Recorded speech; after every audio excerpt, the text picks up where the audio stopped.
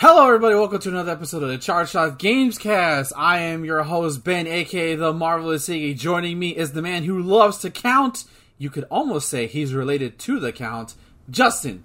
My favorite number is 0. Yes. And joining us is Chief Godzillaologist, Tyler. Tyler, welcome. My favorite number is 1, because that's not what I am. No, okay, no more if self-deprecation going forward, because if I can't do it, nobody can do it. Okay. Technically, you couldn't do it last year. Well, we agreed. as new incompetent El Chifo here, that is a new institution. No, I'm just like respect for keeping it going, but your decree was for 2020, which ironically was a bad decree because that was a bad year, but you did it. Chew, whatever. Yes, I did. Somehow I did.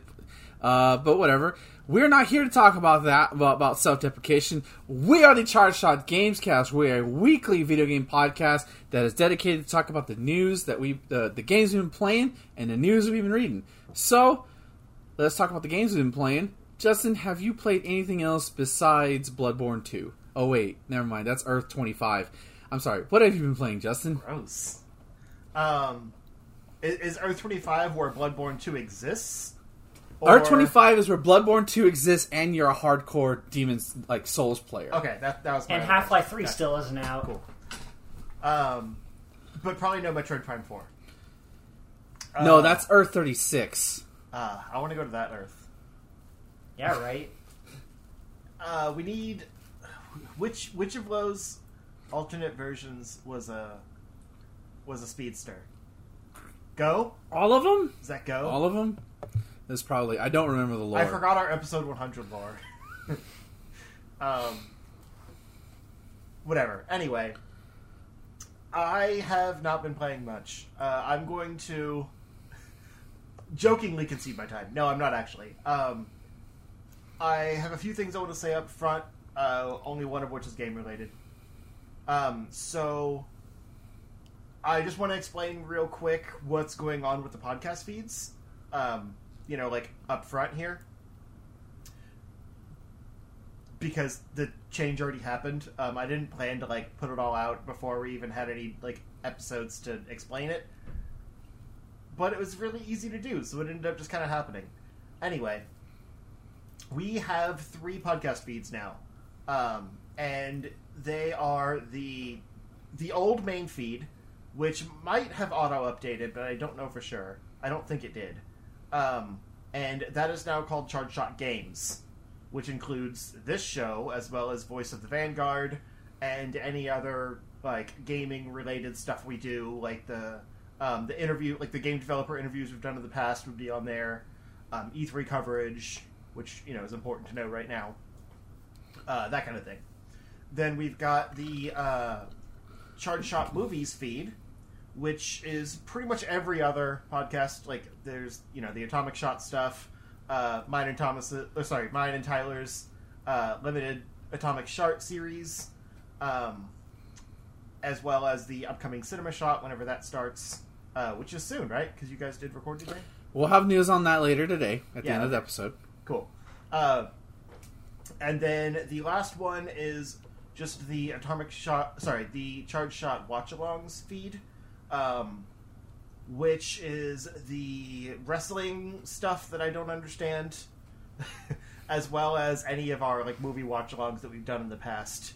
The goal of this was kind of to unclutter, because we were getting dangerously close to the 300 episode limit, and with all of the shows on one feed, it was kind of hard to parse through each show. And at risk of, possibly being discovered less, up front, as people just expect the one feed to be auto-updated, I thought it would be better in the long run for discoverability for people to be able to just subscribe to what they want, and to be able to better navigate what's on those feeds. So, if you don't care about wrestling, like me, you probably don't want, a bunch of wrestling watch-alongs in your main feed. If you only care about the Gamescast, now there's a feed that pretty much only has that. Because Voice of the Vanguard kind of, is a seasonal thing. So it's in there because it's gaming related, but it's not, all the time. So I hope it'll help. If it's a bad idea, I'm sorry, I'll resign. But I thought it would be at least worth the experiment. So we'll see how that goes. But anyway, I wanted to explain that up front before we lose people. And secondly, really the only game I have played this week and not already talked about before, because I'm still playing a bunch of Diecast. There's a season a month basically, and the new season just started at 7, so right as we started. So I was trying to get as many games as I could in to get my rank up as high as possible before the season reset. But anyway, the only other game I've been playing that I haven't talked about is I played a little bit of Knockout City, the new hard dodgeball multiplayer type game. Dodgeball Battle Royale. That's it. Dodgeball Battle Royale. That was the word I was thinking of.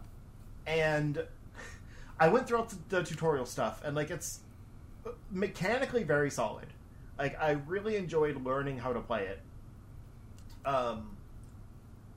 Pretty much every button for your aiming and throwing the ball and catching and all that stuff is on the top triggers. So it's just kind of that natural muscle memory of as a ball comes towards you, you hit a trigger and grab it, and then you hit another trigger to throw it back. It has that feel of catch and release with your hands. And then the kind of movement stuff jumping, rolling, that kind of thing is on the face buttons. Dodge, dip, dive, duck, and dodge. Yeah, I think they actually make that joke in the game. But there's also a lot of different ball types and stuff you can do, and of course as the trailer and everything showed, you can roll into a ball yourself so that your teammates can throw you, which is a pretty cool thing. But I have a feeling this game is going to be huge. And it's really fun. But I finished the trading and then actually went into just a free roam game and immediately got bodied. That sounds right. Man. Yeah. That sounds right. I need a little bit more of a practice mode or something, just against some bots. Because in the training, it's literally just you go from station to station, and it kind of teaches you a mechanic at each station. But there's no free tutorial that I could find. That's just you against bots that you can set the difficulty of and kind of get used to the flow of the game or whatever. I just had to jump into a game with humans, and yeah, it was not easy. So I want to like that game more, but I think I need to play it with friends. So I will report back when I find friends. But friends that play the game. I won't be self-deprecating. I was just making a joke that y'all clearly don't want to play with me. Hey man, I would play if I had time. I haven't downloaded it in Monster Hunter. Excuses. It's not my fault. Another multiplayer game wants to take my attention away when it's hard. I mean, you're oh, Justin, I wish you liked Monster Hunter so we could play together. Well, here's a game we could play together, and you won't. So I mean, I just have to download it. I'm not against it. Right. I'll actually get the game. Same. Burn. It's free for you. I would pay for it. That's the difference. If it wasn't free, if you were into it, I would get it just to play. There's the difference. Burn. All right. We're all friends. Yeah, for now. But yeah, that it's a really fun game, and I definitely recommend people play it. And if you do, reach out to me and show me the ropes.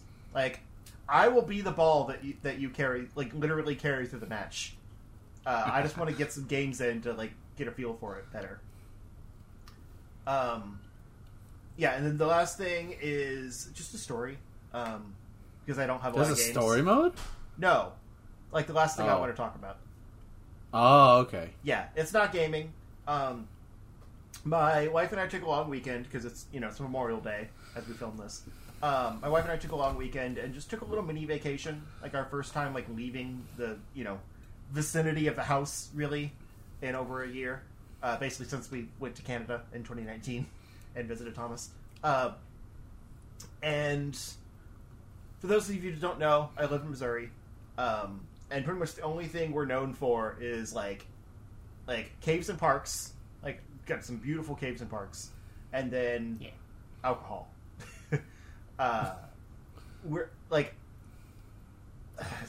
I don't know about like popularity, but we definitely have like probably the most like breweries, distilleries, wineries in the country. There's just a lot of them. Like you have to go to the place. Like they don't distribute all over the country like a lot of the bigger names do. But I mean, also like we have Budweiser.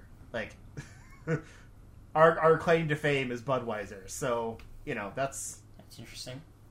I'm just saying, like, there is still stuff that gets distributed from us, but whatever. You have the Golden Arches. No one cares about them, right? The Golden. You have the Golden Arches. Yeah, St. Louis Arches. The Arch. Yeah, is it not too? I thought it was called the Arches. You're thinking of McDonald's. No. Yeah, I was gonna say that sounds like McDonald's, bro. I'm clearly hungry, apparently. Yeah, I guess so. Anyway. So we decided to just take a little trip down to like the kind of St. Genevieve, which is like a little kind of mini wine country. It's like somewhat near the border of Illinois.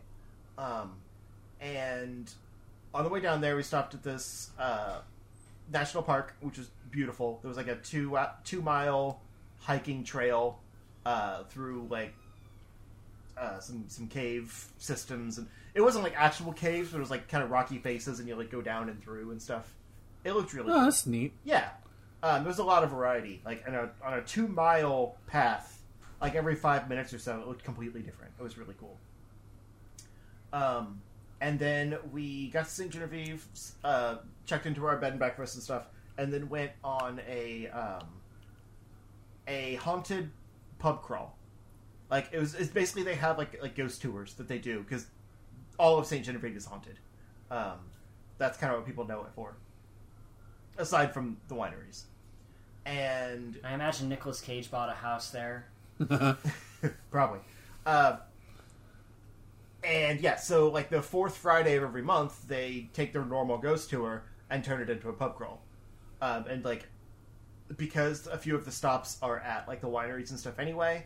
You just get to go in and have a drink, and then they continue the tour. It's really cool. But we start on this ghost tour, and of course the second stop is our bed and breakfast. They're like, is anyone staying here? I'm like, yeah. It wasn't our room, luckily. Like, it's like the top floor that's haunted. It's not a big deal. They're friendly ghosts. Most of the ghosts in town are friendly, so. But about probably 10 minutes into this, like, 3-hour tour. A 3-hour tour. a cat followed us. Like, just kind of, like, duded up to our group. Super friendly. Just, wanted attention or whatever. And so we're petting the cat while listening to the tour guide and stuff. Like, of course, we find a cat on vacation.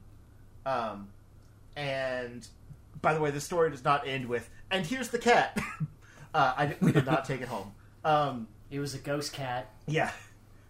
But, so yeah, we start petting this cat. It's very friendly. Tour guide finishes up, keeps walking. We go on to the next stop. Cat follows us to the next stop. 2 hours later, the cat is still with us. Wow. It stayed with our group the entire time. Like, we would go into the locations, like, that were, the drink stops or whatever, and we'd have, like, half an hour to go in and like, get a drink and, visit and just kind of see, because they're all, like, kind of, historical, cool, old buildings that they've set up in. And we do our thing, and then go outside, and the cat would be waiting there for us. It's like, all right, let's continue the tour. And it would just do it along. Like, every now and then it would get behind, and it would, run to catch up. We'd cross the street. Like, where there's not a lot of traffic in this small town, but we'd cross the street and kind of make sure that no cars were coming, and then, like, come on. And the cat would run across the street with us. Aww. We ended up naming him Ghost, because, of course. So it'd be like, come on, Ghost. keep up. And we finished the tour at the final location. It was basically like, you know, this is the end. You can go in, you know, go into the bar, have a drink, chat, and whenever you're ready, you know, go home. Like, they'll stay open as long as you want. And we went inside, had our drinks, and Ghost, like, hopped up in the window from the outside and was looking in. Like, how dare you? I can't go in there. How dare you? I'm starting to think that this cat was possessed by a ghost. Who Right? I just want to drink. I just want to drink. Well, that's the thing. But I'm is, cursed to not drink. This final stop, there was supposedly a ghost that, like, basically lived upstairs, and would kind of mess with because it was a restaurant bar with like a B&B up top, and so the ghost would like kind of mess with people that were staying in the rooms, especially his room, his old room. I mean, like, you know, when he was alive, and his name was Larry. Larry the Ghost, and he wore this flannel shirt that was like his uniform to work every day, basically. And I guess after he died, like, they kind of kept everything. You know, there was a lot of shady circumstances behind the deaths in this town, like a lot of like unrequited love and things like that, where like the, you know, supposed murderers got off innocent. Weird stuff, and so they kept everything the same. It sounds like the plot for JoJo Part 4. That was a very specific reference that I don't understand, so I'm going to move on. And they kept everything the same for a while, but like one of the workers at some point like threw away Larry's flannel, and after that, like, weird stuff started happening. Like, he was mad that they threw away his favorite shirt, and he started like slamming doors and all this stuff upstairs. And I guess at one point, like, they had a bottle in the wine rack that just like flew across the restaurant and exploded. Like, it's they caught it on camera, and so like they started just like leaving a placemat out every night with, like, you know, an empty plate, an empty glass of wine, like just the setting that Larry was used to in this restaurant to make This him spot happy. is reserved for Scary Larry. Basically, yeah. And so, like, as long as he had his place, he wouldn't bother anyone. So, you know, maybe this cat was just Larry. He just wanted to go along in the tour and hang out with us. I mean, he was orange. He was kind of like flannel colored.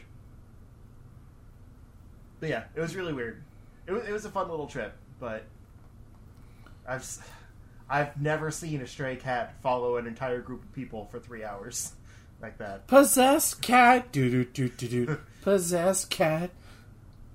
But yeah, that's my story. Like, because I was gone most of the weekend, I haven't really played much of anything. So I'm sorry to fail you on the game front, but I hope I at least had an interesting story to share. That was fun. Hopefully, when we all cross our fingers, be able to go to San Antonio for that weekend, we can create similar memories, and Yeah. you know, go to the zoo and see animals and shit. We're Yeah. planning a trip to San Antonio for no reason, just because I want to go somewhere, and it's not that expensive to go to San Antonio or For stay you. there. So, for me and Tyler, $200 for probably. me, but you know. Yeah, you know. Okay. Anything else you want to report on, dude? Is there any wine that you tasted that you would recommend to the peeps who visit Saint Genevieve? Oh, I mean, like, our favorite winery was probably Crown Valley, and they're one of the more well-known ones. Like, I don't know if they have national distribution, but I see them all over the place. They at least get around Missouri, but See, it was a really cool. you're wine. gonna learn. I act like a fool, and you're like, "Why the fuck did I come here? Why is he embarrassing me so much?" Like, with okay, alcohol let's- or without? Without, dude. I don't need alcohol to be an embarrassment. Are you kidding me? Right. I act like a goofball regardless. No, I mean, Dude, I remember the few times you have drank around us, and it's embarrassing in other ways. So I didn't know which one you meant. No, I don't drink in public. That's a big no-no. But I will act like a fool and embarrass you. I only drink in just public. because- I feel like the opposite is a no-no. either I'll be like out loud and like amazing, or I'll be like, hey, what's up, guys? What's up? Let's go over there. Let's go see the monkey. Very quiet. What's going on, guys? Oh, there was like one of the stops on the Ghost tour was this really cool meadery. Like they make different kinds of mead, which is basically like a kind of a honey wine. And it was a super cool place. It was like this lesbian couple that were like chemists, and so like they just loved like messing with the flavors and like making unique combinations and things. Did they have chemistry though? Yeah, they seem pretty good together. I'm not going to bait you, and yeah, they had all kinds of good varieties. The one I wanted the most wasn't there. It was like a coffee caramel vanilla thing that sounded really good. That sounded like something you would drink. Yeah, but I brought home a growler of their root beer mead, like just basically alcoholic root beer, but it's kind of got that like honey mead flavor to it too. It's super good. That's what I'm drinking now. Honey root beer. That's interesting. Yeah, honey alcohol root beer. It's very tasty. Because I wanted something in a growler. Like it was a cool bottle, and they could only do the things they had on tap, and the special at the moment was root beer, so why not? And then we also passed by a church that was represented by Pastor Bader, which I had to get that about was. that. Wow. We were like fairly tipsy on the way back to the B&B and passed by a sign that said Pastor Bader, and just had a good old laugh. Yeah, Right across from the attorney district's office, bend over. Yeah. That's an unfortunate last I thing. was showing all the pictures from the trip to my mom, and she's like, "Why do you have a picture of a church board?" And I was like, "You won't understand, but it's because his name is Pastor Bader." And she just looked at me like, "I can't believe you're my son." You fucking child. Yeah. Yeah, I was reminiscing about my Chicago trip from the first time I went 3 years ago. Just looking at those photos. Chicago's a fun city. Don't let anybody tell you otherwise. Just Yeah. As long as just you gotta don't be have careful. to drive. Yeah, I didn't drive. My friends drove. I didn't drive, so it was Yeah. fine. Okay, well, that's cool, Justin. Glad you had a good Memorial Day weekend. Yeah. That's awesome. Tyler, what have you been up to, dude? I honestly haven't done a lot of gaming, honestly. Literally the only thing that I've been doing this week is grinding on Digimon Story Cyber Sleuth Hacker's Memory. Yes, that is still a long title. They really need to trim that down. All the main party members are now Mega level, aside from one. But the big one is the one that represents me, which was Wargroundmon last week, is now a Gallantmon. Yes. I am now officially a Royal Knight of the team. Yeah. And I didn't stop there because after a bit of grinding with a little trick I found involving 2 pieces of poop that let you level up way faster than normal. What? I leveled Gallantmon up to Gallantmon Crimson mode, the first Ultra of the entire team. I don't know if you know this, Ben, but you know how Megas are like the big, strong Digimon? Like, that's as strong as they can get, right? Pretty much, Well, yeah. there's a level beyond that. There's a level beyond! Yep. It's called Ultra. It's reserved for big bads like Omnimon, a few... I think Susanowamon is one as well. And, yeah, that's the first one I've gotten up to, and Crimson mode is pretty fucking powerful, all things considered. For one thing, its intelligence is a bit further ahead than Justin Seraphimon, so they're more or less tied when it comes to, like, magic attacks, so that's pretty cool.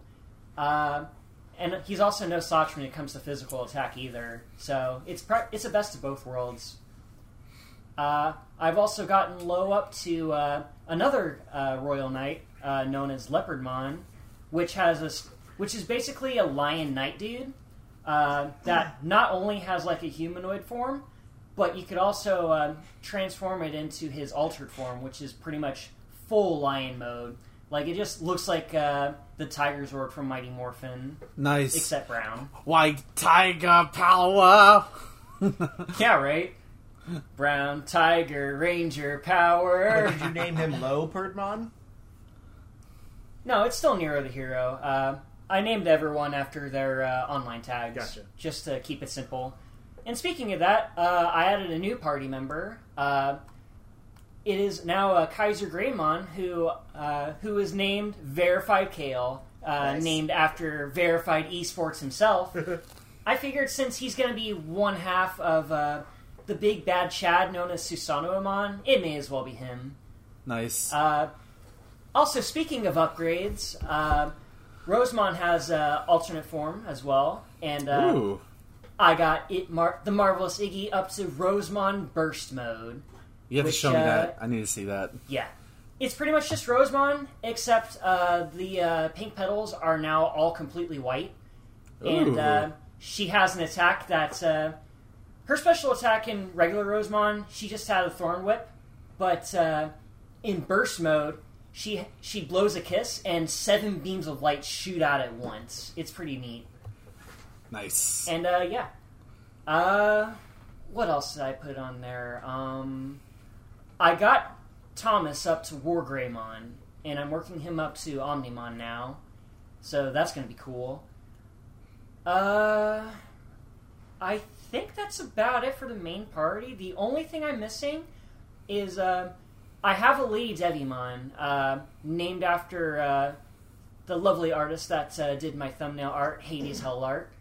I'm working her up to Lilithmon, which is probably the best intelligence attacker in the entire game. You'll have to look up a picture on that because I'm pretty sure Lilithmon's design is against TOS. Oh no. So Yeah, Digimon can get there. yeah, it gets lewd for sure, especially with these later games. Isn't it like a kid's thing That's it. now? It was at first. But It was. Then Renamon got introduced and all hell broke loose. The thing is, Renamon isn't even that bad. The internet just has to go to horny jail. Yeah, pretty Like- much. The internet made her that way. Do they have Yeah. a dick chariot, though? No, but they have poop monsters. That's the Yeah. closest that they got to that. So Persona I'm a Source. I'm a Scatmon. Do-do-do-do-do-do-do. I'm pretty sure Scatmon is a thing. That probably And is. I would definitely name it Scatman if that was the case. Oh yeah, that's another thing. The thing that was helping me grind this entire time. You remember Numamon and Sukamon, right, Ben? The poop monster and the little slime ball that throws their shit. There are platinum versions of those dudes, and basically how they work is they have an inherent skill that increases the amount of experience you gain in battles if they participate. So I have them both in battles and just have one of our big Chadmons just deal with fodder, and everyone else in the party just gains a shit ton of experience, literally. And yeah, that's my advice if you want to get into Cyber Sleuth. Get up to Platinum Sukamon or Platinum Numamon, and they'll net you a butt ton of experience. It's ridiculous. Okay. I did just And the buy thing is, they're pretty easy to get if you follow a specific evolution route as well. And the requirements really aren't that strict either. Like, all you have to do to get Platinum Numamon is get an ultimate up to 65, which isn't that hard to do, especially if you have Platinum Sukamon on hand, which is also really easy. And there are also ones that give you more money during battles, scan more data for you to get more party members, all that stuff. And yeah, that's pretty much been it for me. I've just been working on the next Tiger Shoes review, which should be coming out in the next week or so. Nice. And work. So, yeah, that's it for me. All right, cool, awesome. I know I don't typically try to talk about the games I've been streaming, but I have to talk about how much I'm in love with the Mass Effect 1 remaster. God, it's so good. And yesterday, this is how stupid I am. and maybe I should have realized it was an option to begin with. I was playing through the Pharos mission, which is basically the big plant monster, which I freaked out on stream about. Was little. I noticed like when I was playing it, man, it's a little hard to see. Let me turn up the brightness, and I went to the settings, and I went to the options menu. I'm like, wait a minute, hold up, resolution or frame rate. So I had been running the game at 30 FPS just from the start, not realizing it, thinking, oh, this is fine, it's the game I remember. And I was like, well, let me turn on frame rate, because I actually would have liked to have better frame rate than high resolution, because my TV is good. It's a good TV. I've had it for 10 years starting this year. Very good TV. But it's 1080p. It's perfectly fine. I don't need super high resolution to notice everything. So I turn on the higher frame rate. Oh my god, Mass Effect 1 in 60 FPS was fucking weird. I was like, good weird. I'm like, what the hell? So now I'm just playing the game like that. It was like literally playing it with 30 FPS wasn't bad by any means. It was like, oh, okay, everything feels normal. I was like, this is nice. But now it feels like I'm playing a whole new game. In all honesty, combine that with the better shooting. It's kind of like me when the PS4 version of Kingdom Hearts came out, and that was boosted up to 60 FPS. Like, that was weird at first, and I can't imagine playing the game any other way. Nice, yeah. So it's really cool. The game was already like there's only so much they could do with the base code. Like, the AI is not that great, but God, they did such a great job making the Mass Effect 1 remaster look better and just play better overall. And it's up to you how much you're going to get engaged in the story. Me, I love it, so it's fine. And I fucking streamed another almost 4.5 hours of that, which I didn't think was possible for me to do, but I don't want to. The only reason I stopped because I was literally nodding off from like tiredness from work. Like, it just hit I hit the wall. I'm like, okay, let's stop. I don't want to fall asleep on stream and then wake up at like 3 a.m. in my chair. I'm like, what happened? Oh shit, I've been live this entire time. And say something. Yeah. Yeah, I was gonna say the Snoop Dogg effect. Yeah, exactly. So Mass Effect is a good fucking remaster. Like, seriously. My pessimistic mind was like, how is EA gonna fuck this up? And so far, I mean, if it would have fucked up, we would have heard about it by now, through all the various channels. But so far, nothing. People just rave about it, so that's good. Outside of that, I'll confess, I'm turning into a Monster Hunter professional player. I can't stop playing this game. Me and Thomas have been playing it a lot lately. Last week, we officially hit Hunter rank 7, which is like the highest like official rank you can get. You can go beyond that, but in terms of like, that's like the echelon, like you made it to the top of the top. It's such a, like, now we're getting new armors and better weapons, and now we found a way to get money faster, so like, it's just a fun game to play. Like, the grind doesn't feel that bad because I'm still whooping ass. It doesn't take that long for me to like, okay, I'm gonna fight this specific monster 3 times.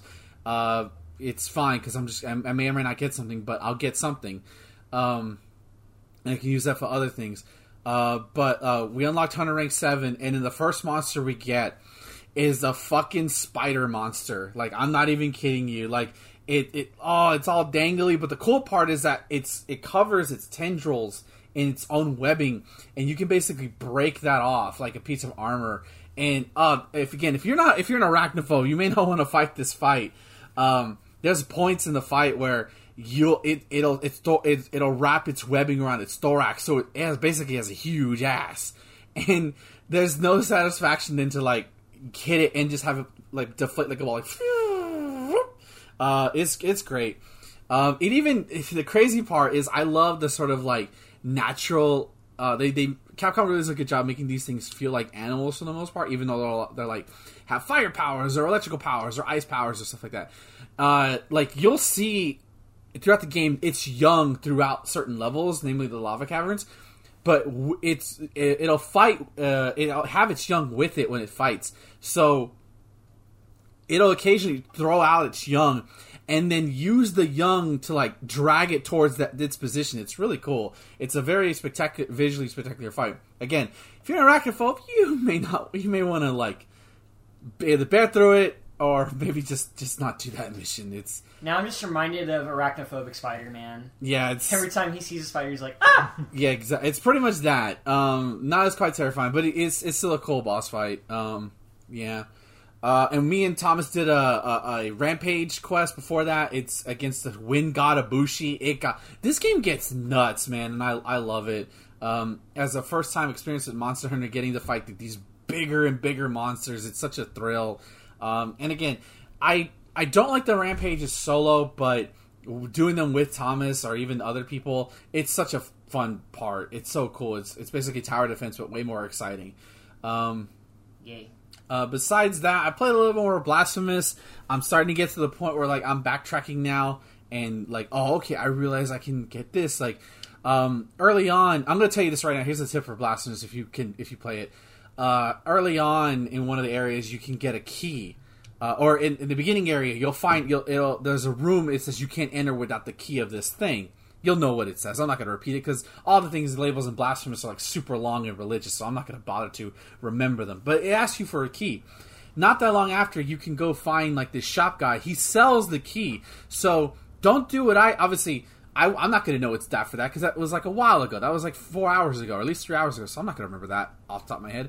So I keep seeing these little like red dots form everywhere. I'm like, what the fuck is that for? And then I find out, oh, it's like this augment thing that you can equip that basically allows you to see extra platforms. So I'm like, that's cool. So now basically I'm backtracking through other areas to get like extra secrets and stuff like that. So it's a fun time. Considering that a certain game was like announced in development this week, Bloodstained Ritual of the Night 2 was like, okay, we're making it now. And how famously I was dissatisfied with that game mostly because of its crafting system. Like, this is the game I wanted Ritual of the Night to be. Like, you know, cool straight upgrade, cool, interesting visual looking world, stuff like that, very cool gameplay, versus Ritual of the Night felt like I was stopping and starting before I even wanted to do anything. It just never hit for me. Despite its horrible imagery, and I say that with all the best praise in the world, it's such a fun game to trek through. I did fight the weirdest boss, though. I go into this room thinking, all right, what am I going to fight? Next thing I know, I see this giant baby. It's a baby. I'm assuming it has no eyes because it has a bandana over its eyes. You can see blood coming out of its eyes. It's very disturbing, and it'll cry like a real baby. Like, yeah, I'm like, and it can actually command grab you and kill you one hit. You can dodge it. Like, if you don't dodge it, well, I'm just imagining a baby doing a spinning pile driver now. It does. I think it just squishes you to death, from what I remember, because I let it happen to me once. I was like, I wanted to see what it does, but yeah, it's this. It's ensnared by this tentacle, like the centipede monster.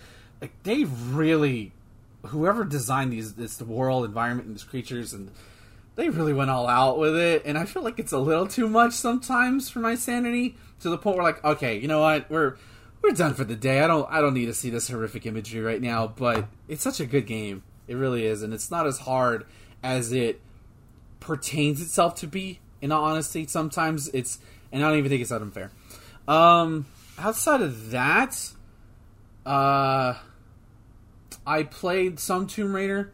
Didn't really do much. I got to the point where, you kind of basically everything started again. You're getting your equipment. It's establishing the rules of everything again. I did a side quest, and I think I did a shrine. It definitely feels more open. Like, it doesn't feel as, I wouldn't want to say gated is the right word, but like everything feels like much more seamless into the world and how things breathe in. But I didn't really get farther than that, honestly. I don't know if it was maybe because I played the first two back to back and maybe diving into the third one right away was a mistake. But I just haven't had any motivation to go back to it yet. I tried to do that today and it just didn't happen. But I blame that on Monster Hunter. Excuse me. I blame that on Monster Hunter.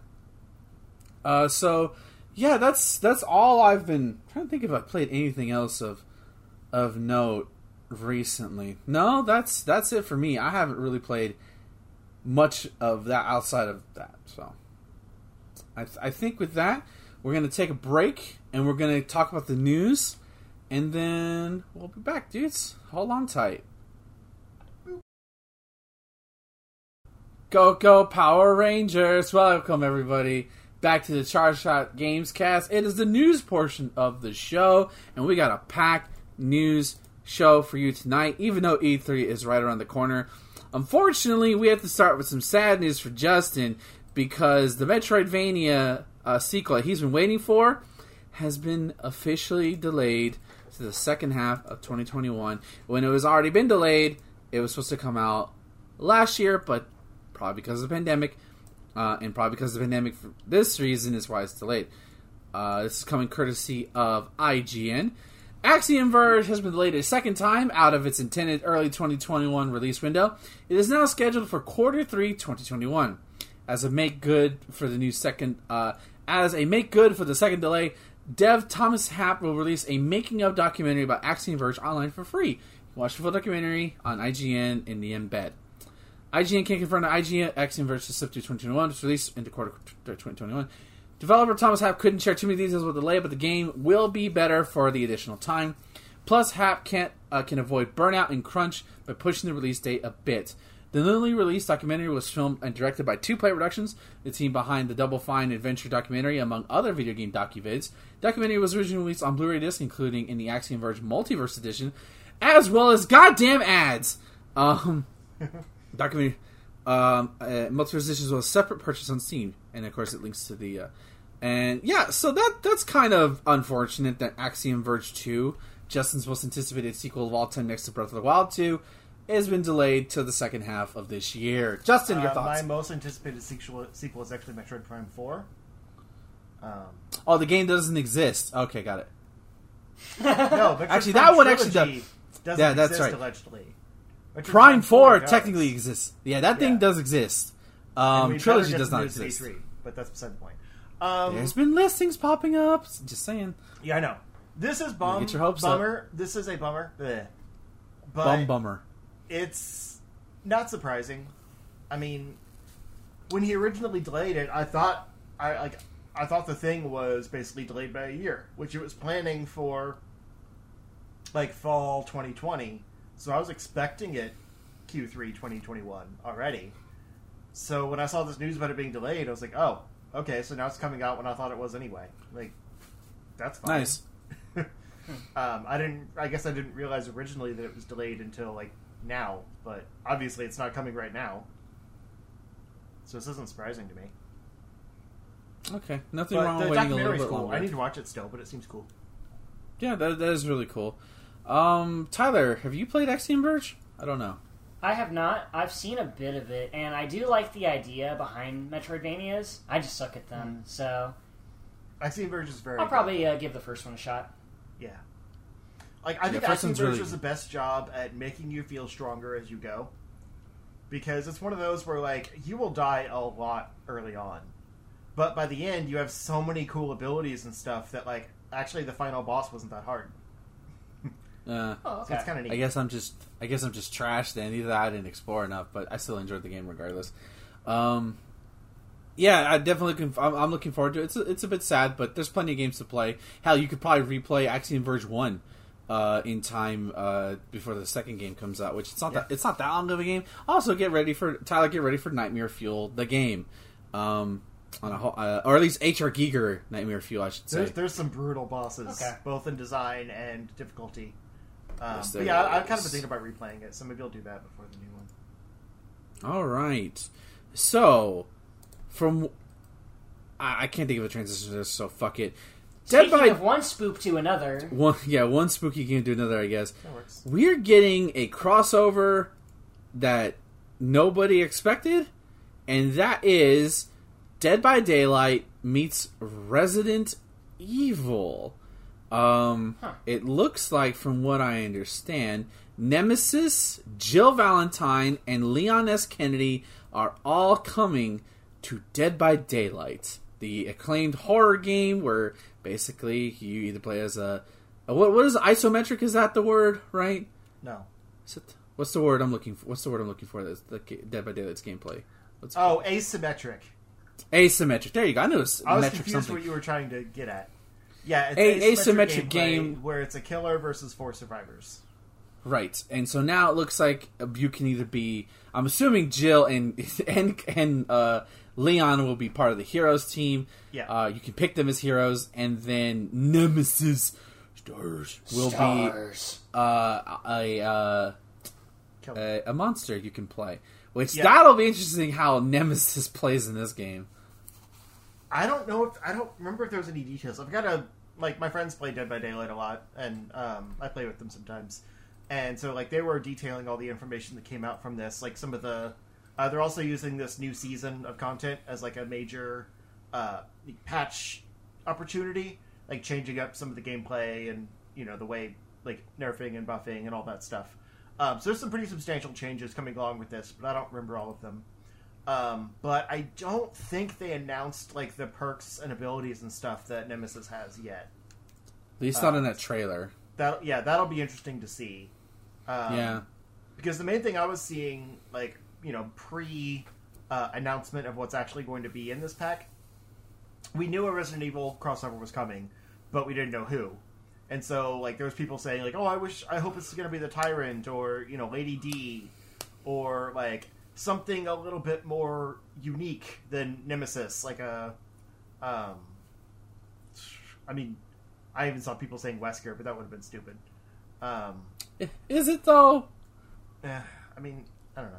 Like the little Quaker dude from Resident Evil 4. Yeah, I was trying to think of, what's the final boss in Resident Evil 4? It's a big, gigantic, like, lobster monster, dude. Right, but I mean, like, the guy. Yeah, Krauser, I think his name is? Yeah. Yeah. Or, He's just a dude in a robe. That's it. Or He doesn't get scary until, like, you're fighting him in his, like, monster form. I don't know, he's got some weird tentacle stuff going on. Or the dad guy from, like, the second one or whatever. You mean Birkin. 7? No. Birkin. Oh, yeah, Birkin. him, Birkin. Yeah, like there was a lot of good options, and of course they went with the most obvious one, Nemesis. But I am curious how we'll play. I think that tentacle coming out will be a big part of it, which is interesting. But I mean, Jill and Leon, like they were a shoo-in, of course. But every killer has their own set of unique perks. So it'll be interesting to see kind of like what they append to them. But yeah, I don't know. This is cool. Like, this is the first time I'll probably actually like get the DLC pack for these characters. Like, I never play Killer, but I like the heroes here, and I don't know. I want to support it. You can grab Jill with Nemesis Tentacle. That's his perk. It only works against Jill. Of course. Stars. You know, for the fans. Yes. For the culture. That's really cool. I won't play Dead by Daylight. I've seen it played. It's not my game. Maybe I'm if not I'm good at coerced it. enough. Maybe if I'm coerced enough to do it, I'll play it. But I would only do it just to play as Jill. That's it. Because Jill is not enough video games, and she's a queen, and she deserves to be treated as such. I mean, there's Tyler. already some good crossovers. Respect. Like, they've got some Silent Hill characters in there, and I'm aware. There's Laurie I watched a Strode small from anime shark. Halloween, I watched Ash. I watched a small anime shark girl play it, so I'm aware of all of what's in there. Yeah. Fair enough. Yeah, it's just the game. It's gameplay is just not something I'd find interesting for too long. Yeah. Tyler, are you going to play Dead by Daylight with these revelations?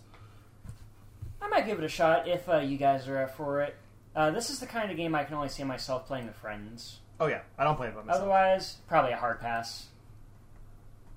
All I'd play right. it. So while one thing starts, it seemingly another thing might be ending, and that might be Masahiro Sakurai's career in video games, but for sure his column in Famitsu. This is coming from Silicon Era. Masahiro Sakurai, the director of games such as Kirby and Super Smash Bros., is reportedly considering early retirement. He's also discussed his plans to end his popular Famitsu column after the release of Super Smash Bros. Ultimate Last Two Fighters. Sakurai stated that he would likely be ending the column this year at the latest. The news comes from Sakurai's Thinking About Video Games column of Famitsu. The Smash Directors column has gained significant popularity since its inception in 2003. It was also collected into a series of books and published independently. Through it, Sakurai has talked about everything video game related, from his decision to not include Rex in Smash to his thoughts on the Cyberpunk 2077 refund controversy. The Smash Director mentions that the thought of retirement came during a during Golden Week, that is when he began thinking about his life after creating video games. Specifically, Sakurai stated that he has a certain fondness towards the idea of early retirement. Everything must come to an end at some point. Sakurai stated at the most recent column he feels it's okay to work as hard as I can right now while I can, even if it makes me very busy. Back in 2020, Sakurai also nearly suffered a major injury due to exhaustion and dehydration. Regarding his personal Famitsu column, Sakurai stated that he is thinking of ending it after all Super Smash Bros. Ultimate DLC releases. 2 more fighters slated to release, and the column will likely end within the year. After their release, additionally, he clarifies that the end of his column doesn't mean he won't be invited in game-related work in the future. So, Masahiro Sakurai considering early retirement. I've never read the... Point? I mean, he's like... It would be early, considering how long... Look at Shigeru Miyamoto, who's still in game development still. He's only like 40-something. That would be considered early. No, he's older than that. He's like he's either in his mid to late 40s or his 50s. He just looks really young. But I mean, I think like the fact that he's considering retirement, I like the joke going around is like, oh, he needs to, yeah, he's relatively young. You know, he definitely, whatever lotion he uses, he definitely takes care of himself for sure. I mean, yeah, he looks young. I just thought, like, you know, with his health problems and stuff lately, I thought he was like 60. No. Yeah, it's weird. Honestly, I look, listen, I Smash Brothers is a tentative thing when you talk about it, but considering the roster we already have, and as much as it would be a gold mine for Nintendo just to keep releasing characters and character packs, I feel like at some point we have to get off this train and like move on, like either port it or like just no more fighters and stuff like that, because you just can't keep going like this. Like, I mean, money wise you could, but I feel like Nintendo's that's just not their style. But you know, I just want Sakurai should do what he does best. I do want to know if his book has been published in English, because I would like to read that. I did not know. That'd be a really interesting read. Yeah, I did not know that he had this article in Famitsu, because I mean it's mostly it's Japanese, so how would I know? I didn't, unless it gets translated by fans over here. It is interesting though that like he would consider retirement without having made anything but Smash Bros for the last like 15 years. Well, he's worked on a few Kirby games as well, and he also directed Kid Icarus Uprising. When was that though? 2020. That was 2013. Yeah, 2013. Oh, okay, so I guess like about 10 years. That's fair. But like, I feel like he would want to go out on like one final title that's like just his. Yeah, I could see that. I mean, I get that. I mean, that would be. I would assume that would be Smash. Like this. How do you top this game? Smash like this is Nintendo's though. Like they've forced a lot on him. Anything, but he's always been in Nintendo. Like, I don't like. I doubt that Nintendo would ever come up with the idea to put fucking Sephiroth in the game if Sakurai wasn't 100% on board with it. You know? I mean, he was the whole reason that he's in the game to begin with. True. What I'm saying is that I feel like if you're gonna go out with this game, because this is the game. This is video game history. The game in one package. This is video games. The video game. Yeah, in one package that has like that's fun and like everybody's fun to play. So like, I think maybe himself he would like to do something like different, like a solo project that's not as big heavy. Sure, but I feel like, fuck, how do you top this? I feel like this is if there's anything like a magnum opus for him, especially for the Smash series, it's this fucking game. Yep. Yeah. Everybody's here. Literally everybody's here. Like with the exception of like some diehards. Like we're missing Shimbo Bimbo from 1995. Everybody's 1995 favorite platformer. Ah yes, Shimbo Bimbo. Exactly. I mean, we don't have Jonesy from Fortnite. He's oh god, I will. We don't have Dante from the Devil May Cry series. He's in everything else though. You know, so it's fine. Yeah, I just hope Sakurai does well for himself. He's he's earned it. His pedigree's spoken enough for enough. He's the GOAT. Speaking of pedigrees, the Pokemon Company hasn't had a good pedigree over the past couple of years, but Ooh. yeah, I didn't mean for it to be that mean because I like Sword and Shield, but it just seemed natural. We have an official release date for both Pokemon Legends Arceus. Yes, I'm gonna say it that way. Fuck you, nerds. And Pokemon Diamond and Pearl remakes. Pokemon Brilliant Diamond and Shining Pearl will officially launch on Nintendo Switch this November of 2021, November 19th, 2021, and Pokemon Legends Arceus will arrive a couple months later, January 28th, 2022. Nintendo also revealed that there'll be a double pack, because of course there will be, of both Brilliant Diamond and Pokemon Brilliant Diamond and Shining Pearl. Pokemon Brilliant Diamond and Shining Pearl are 3 remakes of the 06 DS games. So Pokemon Legends Arceus is an open-world Pokemon spin-off game set in the feudal past of Diamond and Pearl Sinnoh region. Early gameplay showed a world that is reminiscent of The Legend of Zelda Breath of the Wild, one that is filled with wild Pokemon to catch. So yeah, nothing much to say here other than we have firm release dates. And I think that makes sense. I don't know, because I feel like most people beat a Pokemon game within a month or two, because they're not usually long games, and if you stick longer, it's because of the post-game meta. But I feel like that's a decent enough window. Either that, or they feel like it's going to be different audiences who are going to want this other game, that it's not going to Calvinize anything. Also, it's a Pokemon company. They have more money than God, so they don't need to worry about that. Yeah. More money. I'm not terribly excited for the Diamond and Pearl remakes, even though I was there for the original Diamond and Pearl on day one, and I did enjoy those games back then. They haven't aged gracefully because chuggy frame rates. Platinum is definitely the version to go to if you want to go to Gen 4. But I think this is a decent replacement, especially since if you're going out of your way to get Diamond and Pearl, you're either emulating it or you're paying top dollar for DS cartridges. And yeah, I feel like this is probably the better deal. Obviously, Legends Arceus is the most interesting of the three. Yeah. Because it's literally just Breath of the Wild Pokemon. And I do want to see more of that game. It does look a bit interesting. I'm sure it'll be at E3. Are we... not necessarily. Pokemon has not had a history of having a presence at E3, so we may not see it. I feel like this would be probably not Diamond and Pearl, but I think this would be a game they would show off. Well, maybe that'll go into our bingo card for next week. So yeah. Are we at all concerned that Pokemon Legends didn't look great in its reveal trailer and it's coming out in less than a year?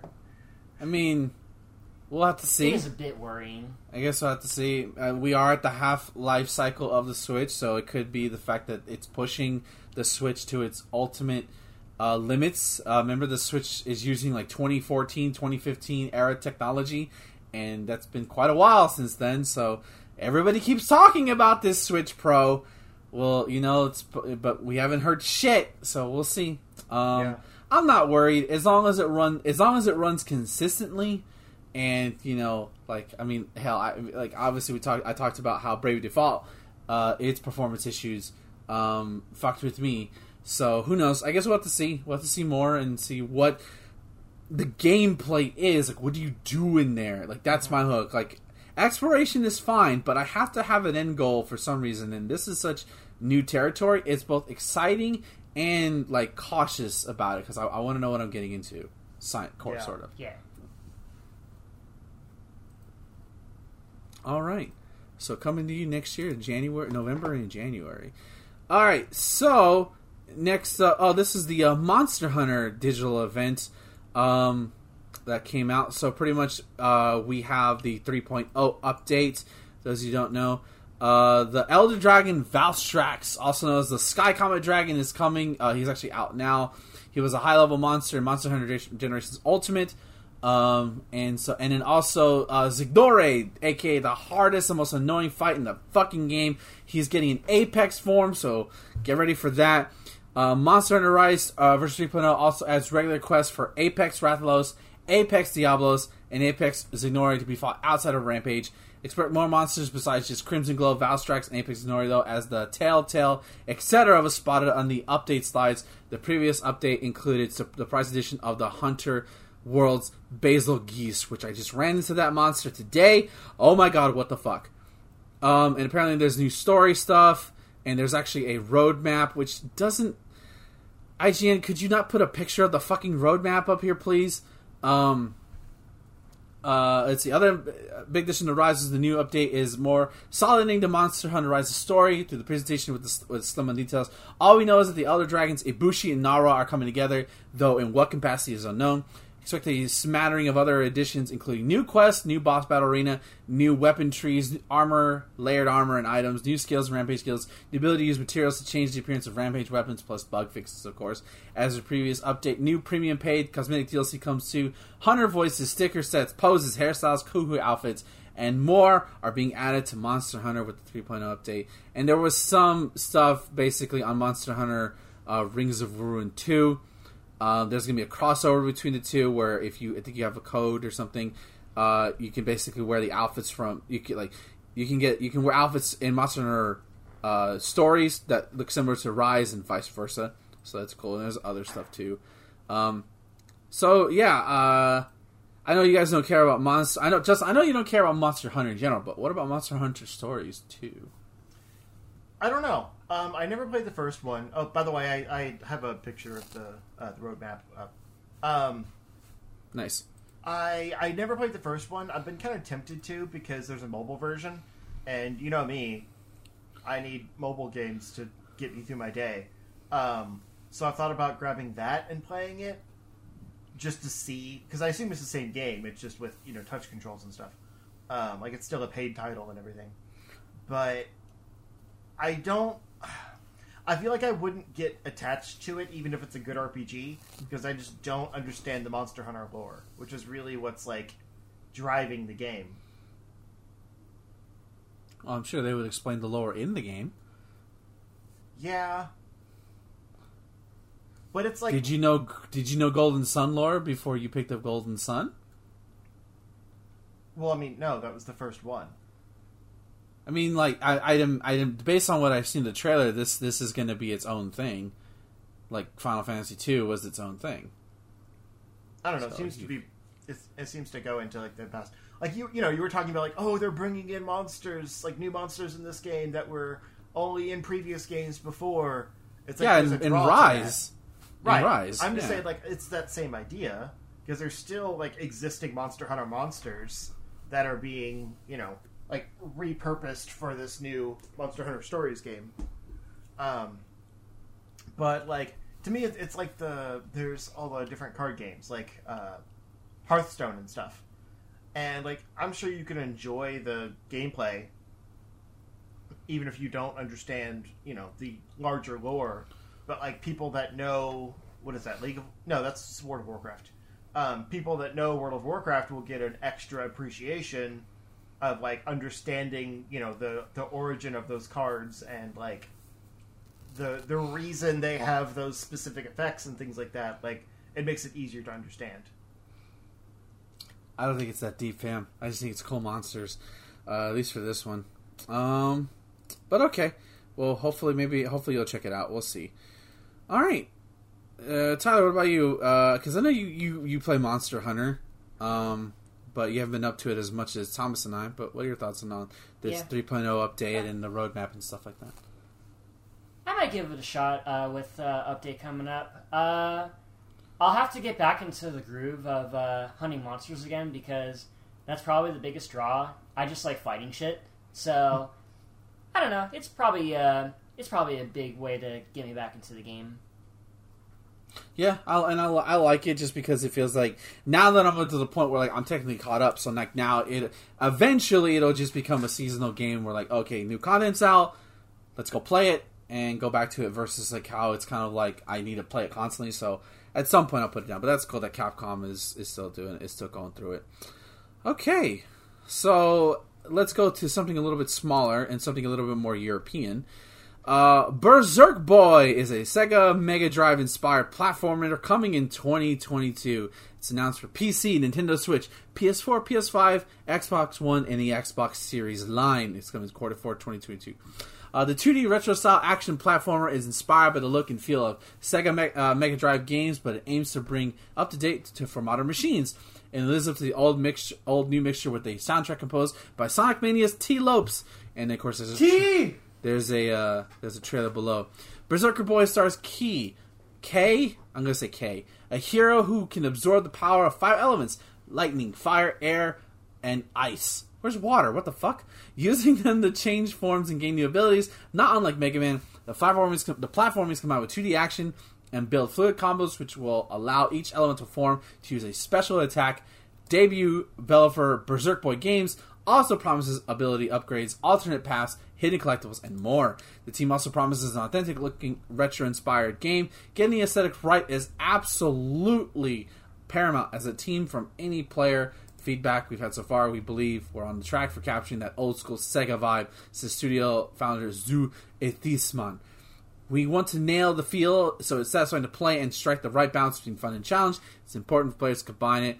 And then, of course, there's some screenshots going through here. And I won't lie, it definitely looks better than the Mega Drive game, that's for sure. But I definitely get the vibe that they're going for.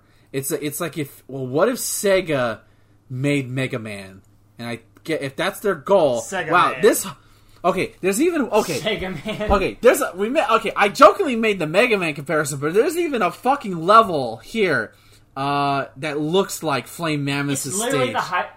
It looks like the highway stage from Mega Man X. Yeah. No, not even that. Like, there's one that looks like Flame Mammoth's stage background. And I see Storm Eagle's ship as well. Wow. Okay, guys. Maybe you're hitting a little too close. I mean, let's see. It's dope. Yeah, it looks cool. I'll have to see how it plays. We could always use more indie darlings. Yeah, cool. We could always shine a spotlight on more indie titles. So, yeah, it looks cool.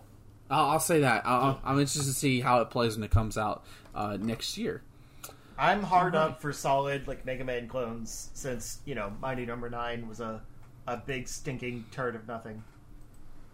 Yeah, I was gonna say if this turns out better than Mighty Number 9, then that's an A-okay in my book. Oh, yeah, that's cool. I'm also a sucker for Genesis style games anyway, so this is right up my alley. All right. So, speaking of stuff that's right up our alley, Unreal Engine 5 is available now. Is available now in early access, and now there's a tech demo. And it is according to IGN to showcase some new enhancements. Epic revealed new tech demo called Valley the Ancient. Valley the Ancient. Developers and anyone with a free Unreal Engine account will now be able to modify and test as part of the Unreal Engine 5 early access. And there's a whole trailer through here as I'm trying to talk to this ad as it plays, but I don't know how successful I will be at doing that. But who knows? Maybe it'll be over by the time I shut the fuck up. Epic revealed first look at the Unreal Engine 5 last year with a real-time tech demo called Lumen in the Land of Nanite. The fully playable demo showcased 2 key features: Lumens, a dynamic global illumination tool, and Nanite, which let artists import film industry quality art into Unreal Engine. There's also MetaHuman Creator, Epic's advanced creator creation tool, and it kind of goes into a deep dive into it really breaks it down. And the fact that this is the precipice of something that will become standard and replace Unreal Engine 4 is pretty mind-boggling.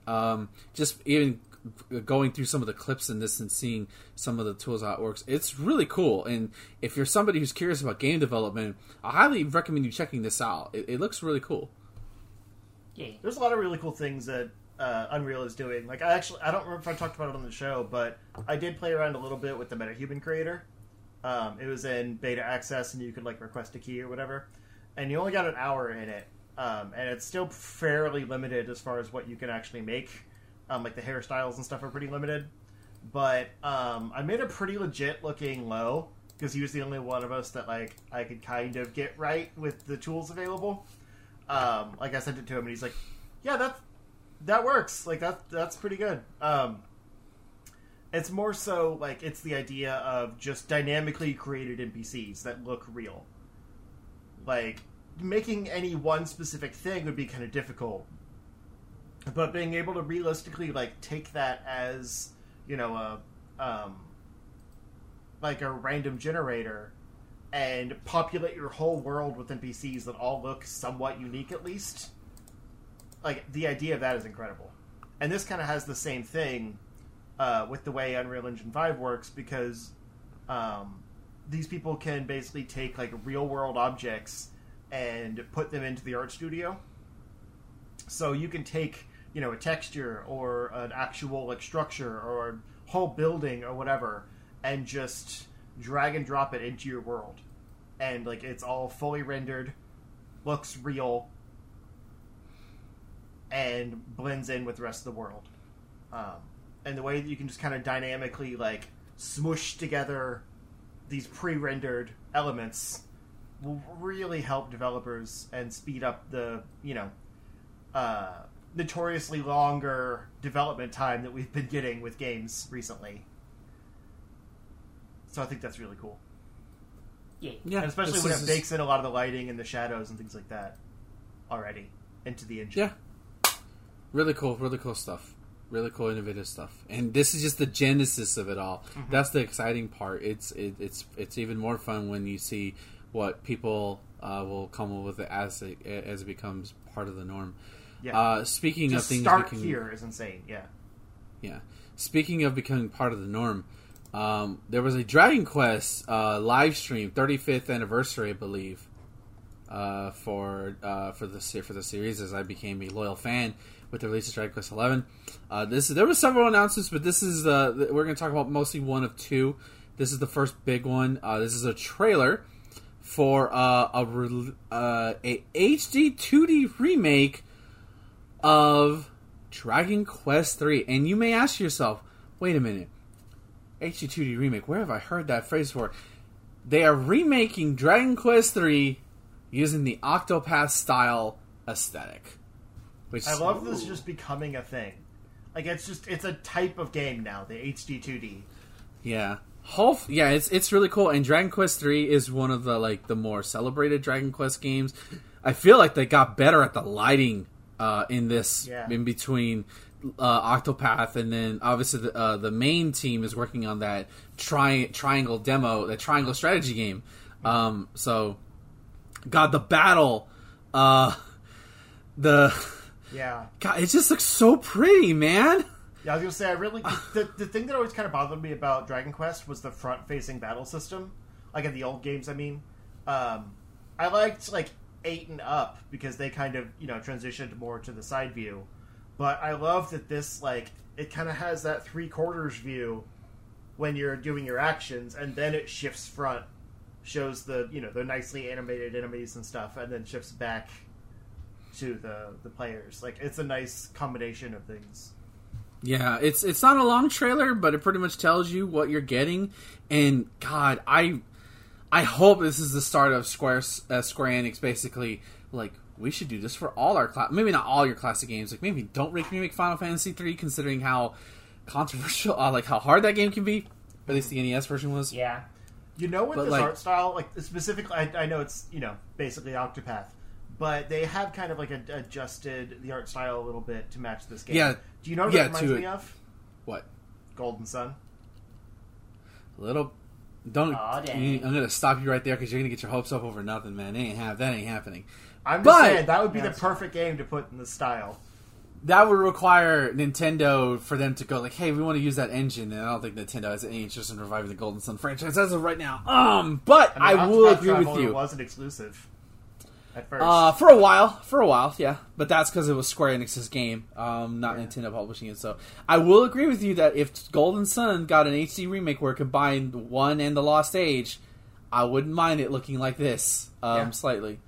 But yeah, I funny enough, I bought the Switch port of Dragon Quest III last year, so I'm like, of course, fuckers. The one I buy, you remake. You could have remade 5. You could have remade 4. No, you remake the one I bought.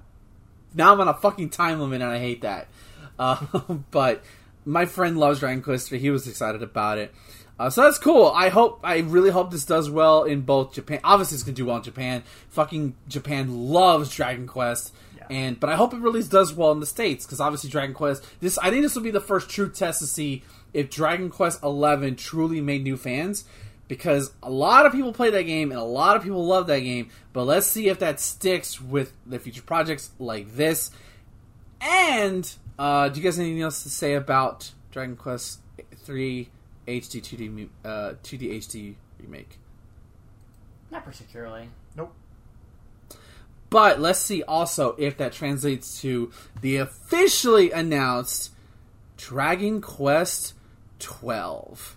The Flames of Fate. I think we talked about this, that like they confirmed that Dragon Quest 12 was in development. Big shock. It has a very there's a teaser trailer without any real footage, but the few pieces of info that were come out where it's going to be a more darker, more adult tone, similar to what they're doing with Final Fantasy 16. You can make meaningful story choices, possibly leading to a branching story. No confirming on that. They're changing up. Make the main character say fuck. They're changing up the traditional battles turn-based combat system. No elaboration given, and no indication of release date. But they're aiming for a simultaneous worldwide release date. And as an addendum, Hori said that it will be a new version of the current command select battles, but he said it will not be. But he said we will not be anything other than command select. Therefore, I don't think it will be a complete action game. For example, it could be like a new UI like Persona 5 or a format like Final Fantasy 12. Now, I'm not a diehard Dragon Quest fan. I am, but I haven't played all the games, let alone visit the culture. But like, it's a very interesting road to take, considering that like Dragon Quest has been lauded as like the safe RPG. This is where you come for the old school-esque experience. And like, I mean, granted, Dragon Quest 11, for as cheery as that game is, that game has some appropriately dark moments. So I'm curious what they mean by that in terms of it, and like how dark are we talking? Are we going to talk like edgelord dark? Are we talking about like more tangible? And like, how does that work with the Akira Toriyama art style? You know, a lot of questions to be asked, obviously. Well, I was going to say, I'd see it being more like an art style change, like a darker looking game. So see, not so, bright and cute. I'm curious to see how Dragon Quest fans will react to that, considering what the series has pretty much, for the most part. I mean, obviously, I haven't played every game, but at least the big titles share a similar visual art style from all the way from 1 to 11. Even the MMO 10 game has that same art style. So I'm wondering, are they doing this because they realize, hey, the West is starting to like our games finally, let's try to appeal to them more, even though historically that's never been the case, and we don't even know how many of those Dragon Quest fans... Cough, Bomberman Zero. Yeah, exactly. I don't think... Hopefully it won't be that bad, because that was just atrocious. But I think... I'm not saying to be cautious, but like maybe after 11 games they're thinking maybe it's time to change things up a bit. Final Fantasy wasn't Final Fantasy forever. They made change, they made adjustments, but definitely I guarantee you when you put the word dark in something, that can mean anything.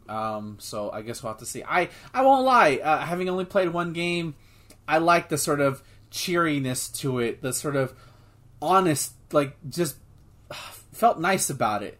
But there were moments of, like, dread and, like, uncertainty and genuine tears. So, like, I don't know where, I guess, other than to make it super violent or just to make everything less colorful, which I'm not a fan of. But nothing has been confirmed, so we'll just watch development on this as we go forward. Yeah. But they did say that it's going to be created in Unreal Engine 5. Going back to that topic. So it's clearly not being made yet because Unreal Engine isn't available to the developers yet. They're still in the conceptual phase. They have the story written. And I imagine they're just building their engine and kind of planning out beats and stuff so that when they can use Unreal later this year or maybe early next year, they'll have a lot of the prep work done. So it'll be interesting, to see what a Dragon Quest looks like in Unreal Engine 5. Yeah, that would be interesting to see. Yeah, I hope it doesn't lose the Akira Toriyama aesthetic, because that's the game's identity visually. Yeah. Like, that's a huge. If they would change that, that's a huge change. Mm-hmm. All right, let's move on. As Nintendo is going esports? Question mark. Nintendo is bringing Super Smash Bros., Splatoon, and Mario Kart 8 to high school esports with new partnership, only for high school teachers to take away their students' Nintendo Switches and send them to detention. Nintendo announced that it will be investing in varsity esports with Super Smash Bros. Ultimate and Splatoon 2, set to join popular games like Rocket League and Madden in high school competitions in fall of 2021.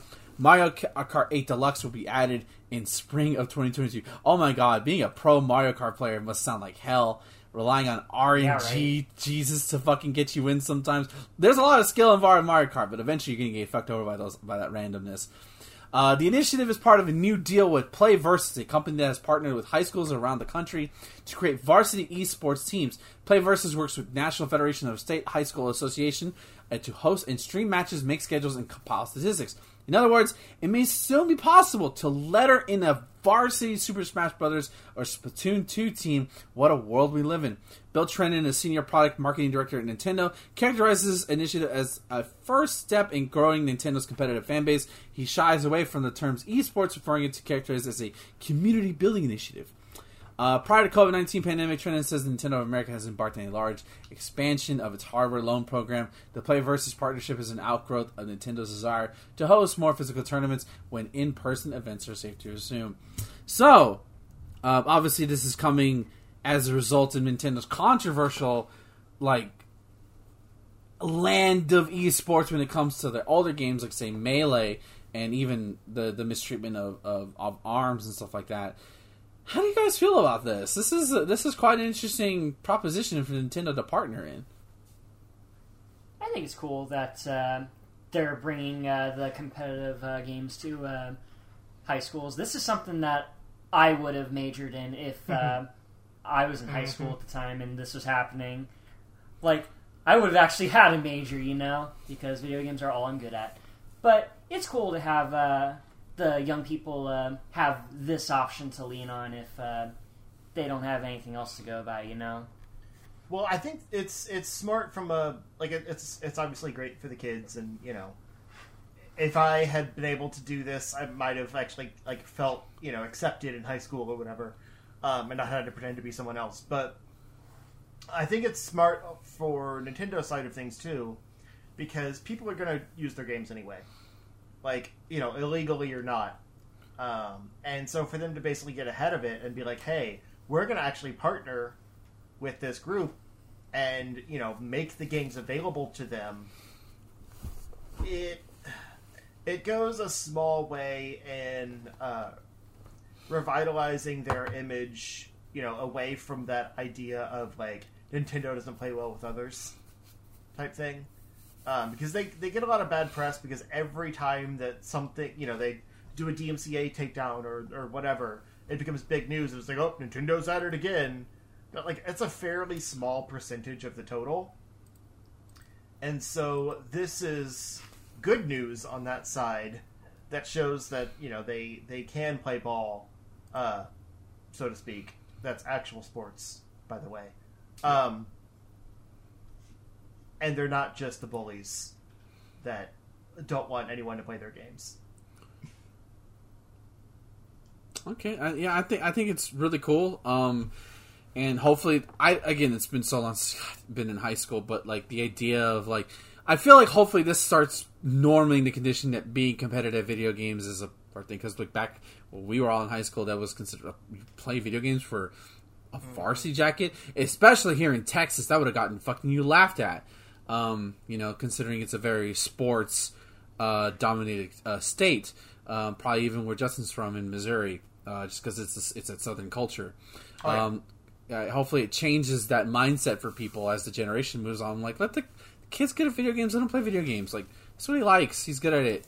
He socializes. I feel like that's the ultimate purpose of it, and not a fucking social status. Honestly, that some high school varsity players will use versus playing the sport that they have. I think it's cool. I'm surprised Nintendo did it first, just because just mentioned of their previous issues with it, but it goes a long way. But that's cool that this is slowly becoming the norm, and that hey, if you like video games enough and you're good enough, that's the other thing. You got to be good enough to make varsity. So there's going to be standards. So you can't just be like, oh, there's going to be that one kid who's like, yeah, I'm good at video games, that gets bodied and proceeds to like, no, there are people better than you, kid. Yeah, it's also just it's one more thing to marginalize people. That's always good. That's not my fault. They suck at Smash. Get better, scrub. Don't talk shit before entering a thing. Speaking, I know you can beat me up, but can you beat me at Melee? Yeah. So instead of Nintendo being the bad guy this time, Sony is once again the bad guy when it comes to crossplay. Borderlands 3 was ready to allow full crossplay support, but PlayStation pulled that support. PlayStation pulled support for it. And Borderlands 3 has prepared an update that theoretically enables full crossplay across all platforms, but Gearbox has been told to remove crossplay support for PS4 and PS5. Gearbox today, I'm not saying that fucker's name, explaining that there was good and bad news for Borderlands players. Borderlands 3 players explained that the publisher had required the removal of PlayStation platform from crossplay support. The publisher in this instance would be 2K Games, but it's not clear if the decision is for 2K or Sony. We know that Sony requires Epic to pay for Fortnite's crossplay. It's possible that 2K has been unwilling to pay for the same privilege. It's also not clear whether this simply is a certification issue, and that the feature could be re-added down the line if contacting both companies for comment. Borderlands 3 already supports crossplay between console generations, Xbox Series X and Xbox One. Players can perform... God damn it. Players... can play together, for example, but inter-platform play is impossible. Fans have been asking for the feature since before the game came out. It seems we've come close. If it's not clear if Gearbox will release the Xbox PC crossplay, despite PlayStation being dropped. Sony has historically been resistant to allow multiplayer between its player on its consoles and those on Xbox, PC, and Nintendo platforms, but that sense softened recent years with the likes of Rocket League, Fortnite, and Call of Duty, all now allowing platform agnostic multiplayer. So,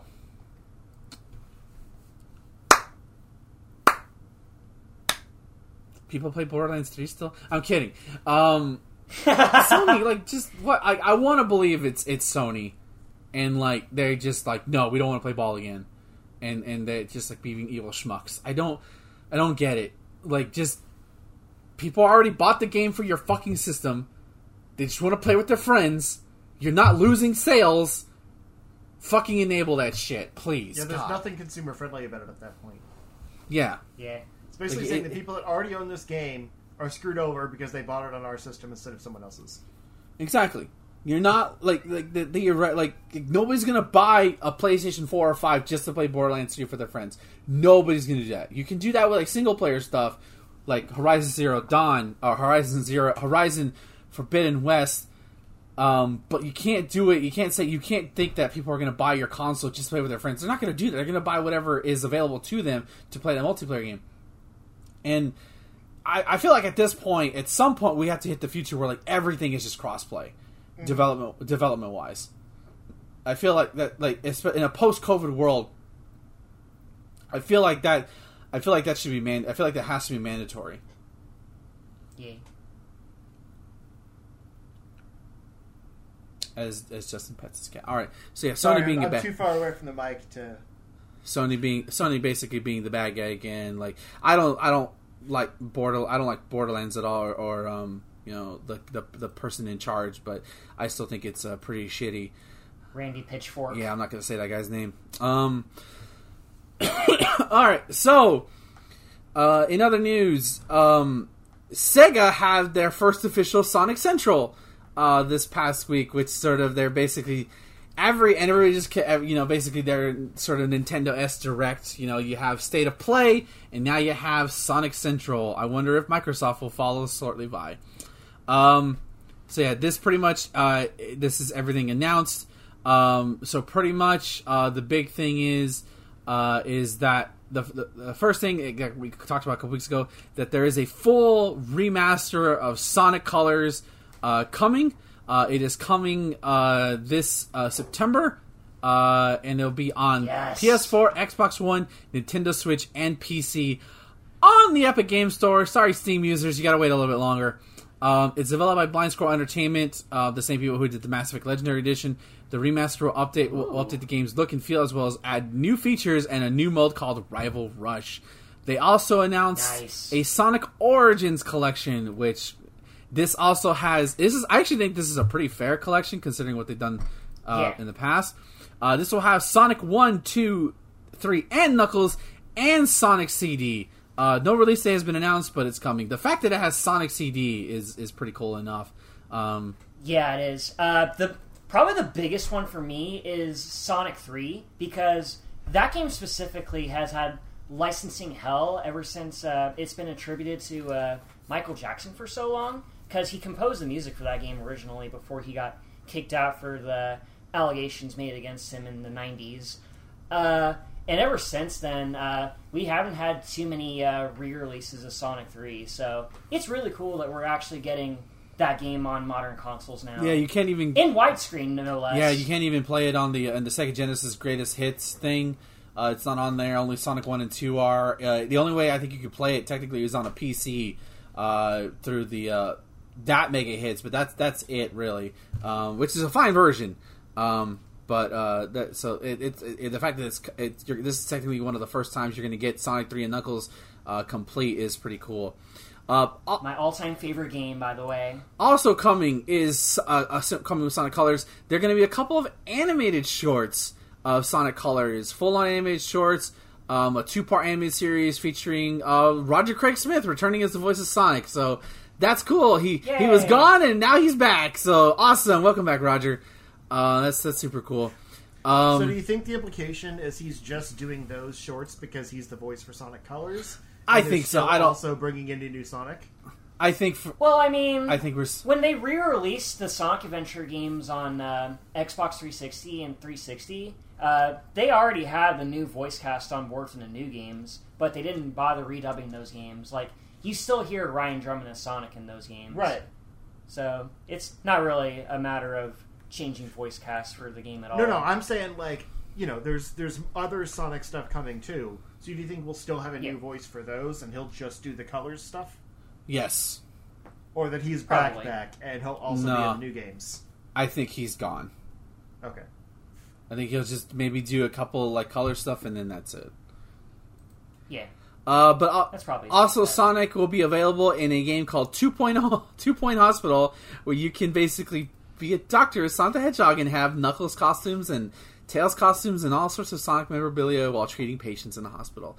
Sega announced that the Epic Games Store will see the release of Sonic Mania on June 24th. PlayStation Now will receive Sonic Forces, Sonic Mania, and Team Sonic Racing on June 1st. And Amazon Luna... What the fuck is Amazon Luna? We'll get Sonic Mania... Amazon Cloud Gaming Service. What the fuck? And they did announce... we did have a little bit of information. We had Joe Kelly from the Man of Action team talking about Sonic Prime for Netflix. And basically offered a short update revealing it will be a 24-episode series where Sonic must save the universe. Sonic Prime will premiere on Netflix sometime in 2022. But the big thing that was announced, we got our official tease for the next game from Sonic Team. It wasn't much. Yeah. It's pretty much a teaser. We don't have a name, even though there's been leaks going to it. I will not address the leaks just because I don't want to believe them until we hear. But pretty much all we have is a Sonic running through a forest. When I saw this kind of playing on Twitter, I thought this was the Colors remake, but it's not. And but Sonic looks a little like there's something forming around him, and he bursts new visual flair, and we see this digital effects kind of. Yeah, exactly. And then this weird logo, which looks like Zap, according to some people, and it just says 2022. So we have a supposed Sonic game in the work, a big 3. I'm assuming this is going to be the big 3D Sonic game for next year. So, yep. Hope. I got high hopes for this one. Even though it's going to be the first main Sonic game for the new generation. They've definitely learned their mistakes from Sonic 06. Don't pump out a new Sonic game for a new generation, I hope they really take their time with this, in all honesty. The trailer is promising enough. There isn't much of it. What I do get out of this trailer, though, is that they kind of adapt the blue energy stuff that Sonic does in the movie. So it's probably something that they're going to adapt in the main series. I know what you're talking about. Yeah, at the very end of the movie, he gets this blue shit and turns Super Saiyan. Yeah. I think it'd be cool if they brought in like kind of the time displacement stuff from the movie, like how he kind of slows down and stops time. It could be a thing. I mean, Sonic is the fastest thing alive, so being in his perspective and seeing everything move slow as ass would make sense. And it would help with some of the, the game moves too fast and it's hard to keep track of what's going on if there was like a slow down button. Yeah, it would especially help if you're playing the daytime stages in Sonic Unleashed, for example, where you go super fucking fast to the point where you just run into everything or like fall off pits or whatever. Is Sonic Colors worth picking up? Yeah, absolutely. Yeah, it's not a long game, but it's definitely a fun Sonic game. Like it doesn't have the weirdness 3D that the 3D games have. It's mostly a 2D game in all honesty, but it's a good 2D game. It's a really good return to form for Sonic because this came after the dark times of Sonic 06. Sonic Unleashed took a step in the right direction, but it also made the Werehog step, which is kind of a misstep in most people's eyes. Yeah. But yeah, if you're going to go for Sonic Colors, either play it on the original Wii or wait for the remaster, because I imagine that it's going to look dang pretty. Yeah, I'm not playing it on the Wii. Yeah, I have it for Wii and Wii U. That's how I first played it. It's a really fun game. Again, it's not super long. It's a Sonic game, so it's not going to be. It's not like it's probably in terms of 3D Sonic efforts. It's probably the shortest, but it's definitely quality over quantity. That's for sure. And yes. I'm interested to see what extra bonus content that they add for this new game. Yeah, Sonic Colors is definitely good. I'm cautiously optimistic for this new Sonic game, just because the last couple of times Sonic Team actually hasn't been hitting it out of the water. Look at Forces. No. So like I'm going to be cautious. Sonic Lost World. Yeah, Lost World. I mean, Lost World was fine. It was okay. It wasn't terrible, but definitely not like the step you wanted to take after Generations. Lost World wanted to be Mario Galaxy. I don't think so. See, say that, but I don't like visually. Yeah, but gameplay-wise, I don't think so at all. It's way different. Yeah, I just think they wanted to do something different with Sonic, and they probably took inspiration. But I would say like copying Galaxy is a stretch. Different doesn't always equate to good though, and they definitely learned that when they were making Forces, for better or for worse. Yeah, Forces just played it too safe, so we'll see. I like Lost World for what it is. It's not a terrible game. I think it's unique, but I think the problem is they try to reinvent the wheel. So hopefully they don't try to reinvent the wheel, and they just like, hey, this is what people like. By the way, Sonic Generations is officially 10 years old, so feel old already, kids. We're it's old. been a generation since Sonic Generations. Yeah. Nice. The game is still ass on PC because it's not optimized at all. Anyways. That's where I have it. I haven't played very much of it. Yeah, it's a good game, though. Let's move on to a name change. Dying Light 2 gets a new title and a release date. It's officially been titled Dying Light 2 Stay Human, and will now be released on December 7th, 2021 for both the PS5, PS4, Xbox Series X and S, Xbox One, and PC. And then, of course, we have a gameplay trailer that's over 7 minutes long. It goes over some of the features of it. I don't care about Dying Light, but I think Justin does. I mean, I liked the first one. Like, me and Thomas streamed through most of it. I wanted to get back to it, but we just never had time. And it's a really cool universe. I mostly just put this in here because there hasn't... I mean, Dying Light's kind of been one of those things that was in development hell for a long time. And we finally started getting some information, so I just want to, keep the train going. Because it should be good, and I don't want it to get forgotten. That's really it. Like, all right, moving on. Yeah. Sorry, Dying Light 2, everybody. Let's move on. It's not dead. Yeah, it's not dead. We swear to God, it's not like Darkstalkers. Darkstalkers is not dead. Let's move on to the big kahuna of it, and that is we have our first official PS5 look at Horizon Forbidden West. I want to add Zero to it, but I realize that's not part of the series. It's just called Horizon. It's throwing me off all week. So, it's Horizon Forbidden West, the much-anticipated sequel to Horizon Zero Dawn, the game that I famously tried to run on my PC, on my previous PC, and failed. So, I saw this. It's a 13-minute gameplay demo. And oh my fucking god. Is, Dang. like, it's beautiful. Like, holy shit, the lighting is immaculate. The combat looks so good. Underwater sections look heavenly. Like, it's ridiculous. They could tone down the lens flare, but I feel like that's a bit much. I don't need that much realism. Of course, like, it's like the gameplay is pretty much standard. You know, you got your action shooting stuff. You can stealth. It just looks so nice, and it looks like they gave Aloy some nice finishers. Like, she has some like super. It looks like she goes for like a super attack, and like the camera zooms in on her face like a fighting game.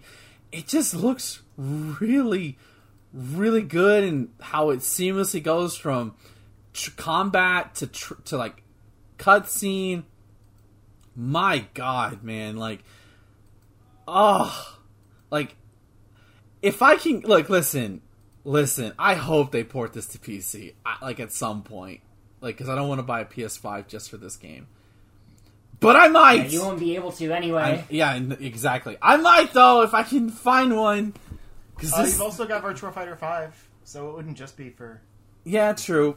But, like... Oh, yeah, are we talking about that? No. Oh, fucking hell, I guess we're not. Never mind. Oh. But I figured you would have added it, but whatever. It doesn't matter. I'm already floored by this gameplay demo. What did y'all think? Yeah, this looks pretty. Like, I haven't really played the original Horizon Zero Dawn, but yeah, this actually makes me want to play the first game a little bit. I forgot to watch it, but I mean, now that I see it, it looks really good. The problem is, like, the first one seemed right up my alley, and then my alloy, if you will. But I played it and just I couldn't get into the gameplay loop. Like, the world and characters seemed interesting and stuff, but it was a lot of just like almost that Monster Hunter grind of like you take out the enemies, loot their corpses for materials, and then use those materials to upgrade your stuff. And it didn't feel like there was much more to it. At least early on. So, like, this one looks really good and very polished and, like, you know, a step up from the last one. But I'm still not sure I would enjoy playing it. It's hard to tell. But, to be fair, like, when they first announced the first game, it was, like, right around the same time as Breath of the Wild. And so it's like, you know, we had the Zelda version and the Sony version. Literally, like within the same month, I think, right? They released within the same month, yeah. And, like, I mean, I love Breath of the Wild, but it's far from my favorite Zelda game. And, like, the more kind of open world, like, freeform stuff is what I don't like as much about it. And that's, like, most of what Horizon is. It didn't have the kind of, like, you know, the Zelda pull for me. So, I don't know. You're right. It looks very pretty. Yeah, I'm just talking about from a visual standpoint, like, just the power of what the PS5 can do, and, like, Jesus Christ, man, I'm in love with the water. I'm sorry. Yeah, the game is insane. What I want to see, though, this game is supposed to also come to PS4. I want to see what that looks like. I really want to know how they're going to do. Obviously, it's going to not look as nearly visually pretty, but, like, and the frame rate probably is going to be cut in half for sure. But, like, just like the, like, Oh my god, I wonder what it's going to look like. I'm curious about that port or that version, regardless. But as for the PS5 version, yeah, if you don't already have a PS5, and I guarantee you this is going to get a lot of people who want to buy a PS5 come this soon. There's no release date with this, but there seems to be speculation it's going to be like their big fall game because like they showed a UI, they showed a lot of finished assets. It looked very polished, so it seems like we might be getting some news for E3 for this game about its upcoming release date. We'll have to see, yeah. Especially we don't know when Breath of the Wild 2 is coming out, so true. Oh, whatever its titled will be. That I would expect this holiday. We'll see. Who knows? They could maybe be they'll lying hit to us. close to each other again. Yeah, wouldn't that be hilarious, right? That would be funny. I want fan art of Aloy and Link clashing swords. That would be cool. It looks cool. Also, yeah. Also, I'm gonna tell all you fucking the losers who are like Aloy doesn't look feminine enough. Fuck you. Fucking go look at a real woman for once. And this is coming from a guy who looks at anime women all day. So she's basically a caveman. Like, people looked different back then. Yeah. Just my favorite part of that is like the Twitter description was that like somebody said like they were dunking on him. Hold on, I have the tweet, but it's just like seriously, people. Is this where we're gonna? Horizon Zero Dawn fans are dunking on some dude because he can't beat his meat to Aloy as she looks in the game because he is weak. Nice. I love it. Okay. So one thing I will say is the combat looks like a nice step up from the last one. Like you said, with the finishers and stuff, there's more dynamic. Yeah, for sure. Because I did not like the melee combat in the first game, and so then all you're doing is hiding up in the rafters and shooting arrows. Yeah, we'll see. We'll see how it goes. All right, let's mention Virtua Fighter real quick because I'm the king, and this is what we're gonna do. Virtua Fighter Ultimate Showdown is back. It's on PS4 starting tomorrow at the time of this recording. It's a whole new remaster. The Yakuza team is using the same engine that they've remade the Yakuza games. So it's an entirely new game for the belt from the ground up. The animation's still the same.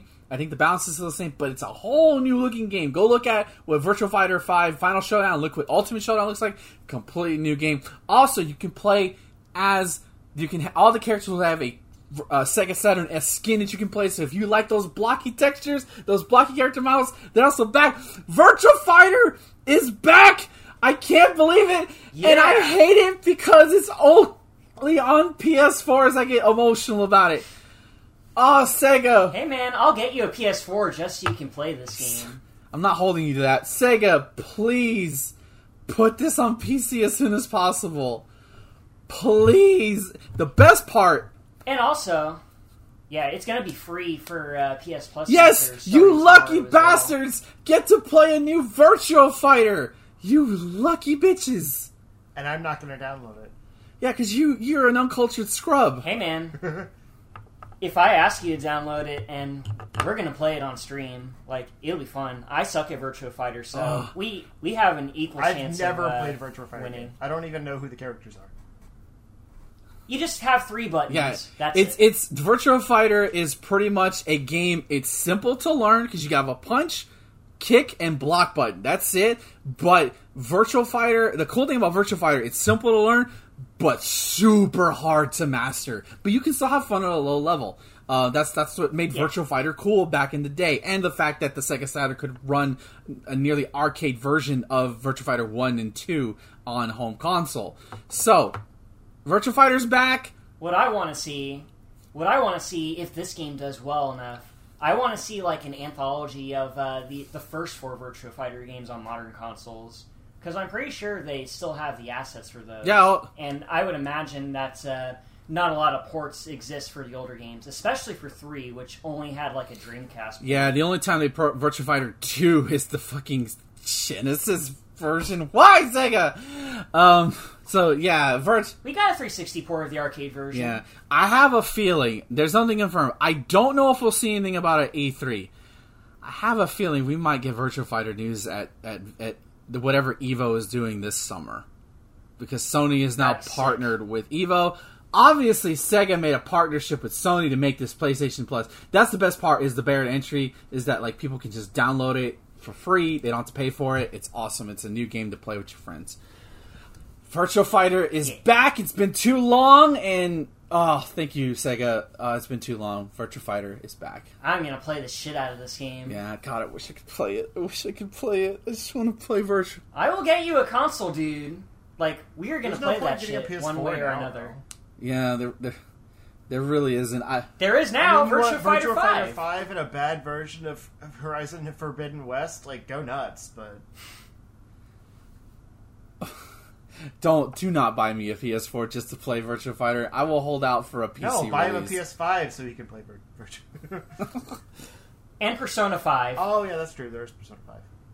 Yeah, no, that's not happening. I'm a Xenoblade player. It's worth a shot. I'm a Xenoblade player. We don't Not play. both.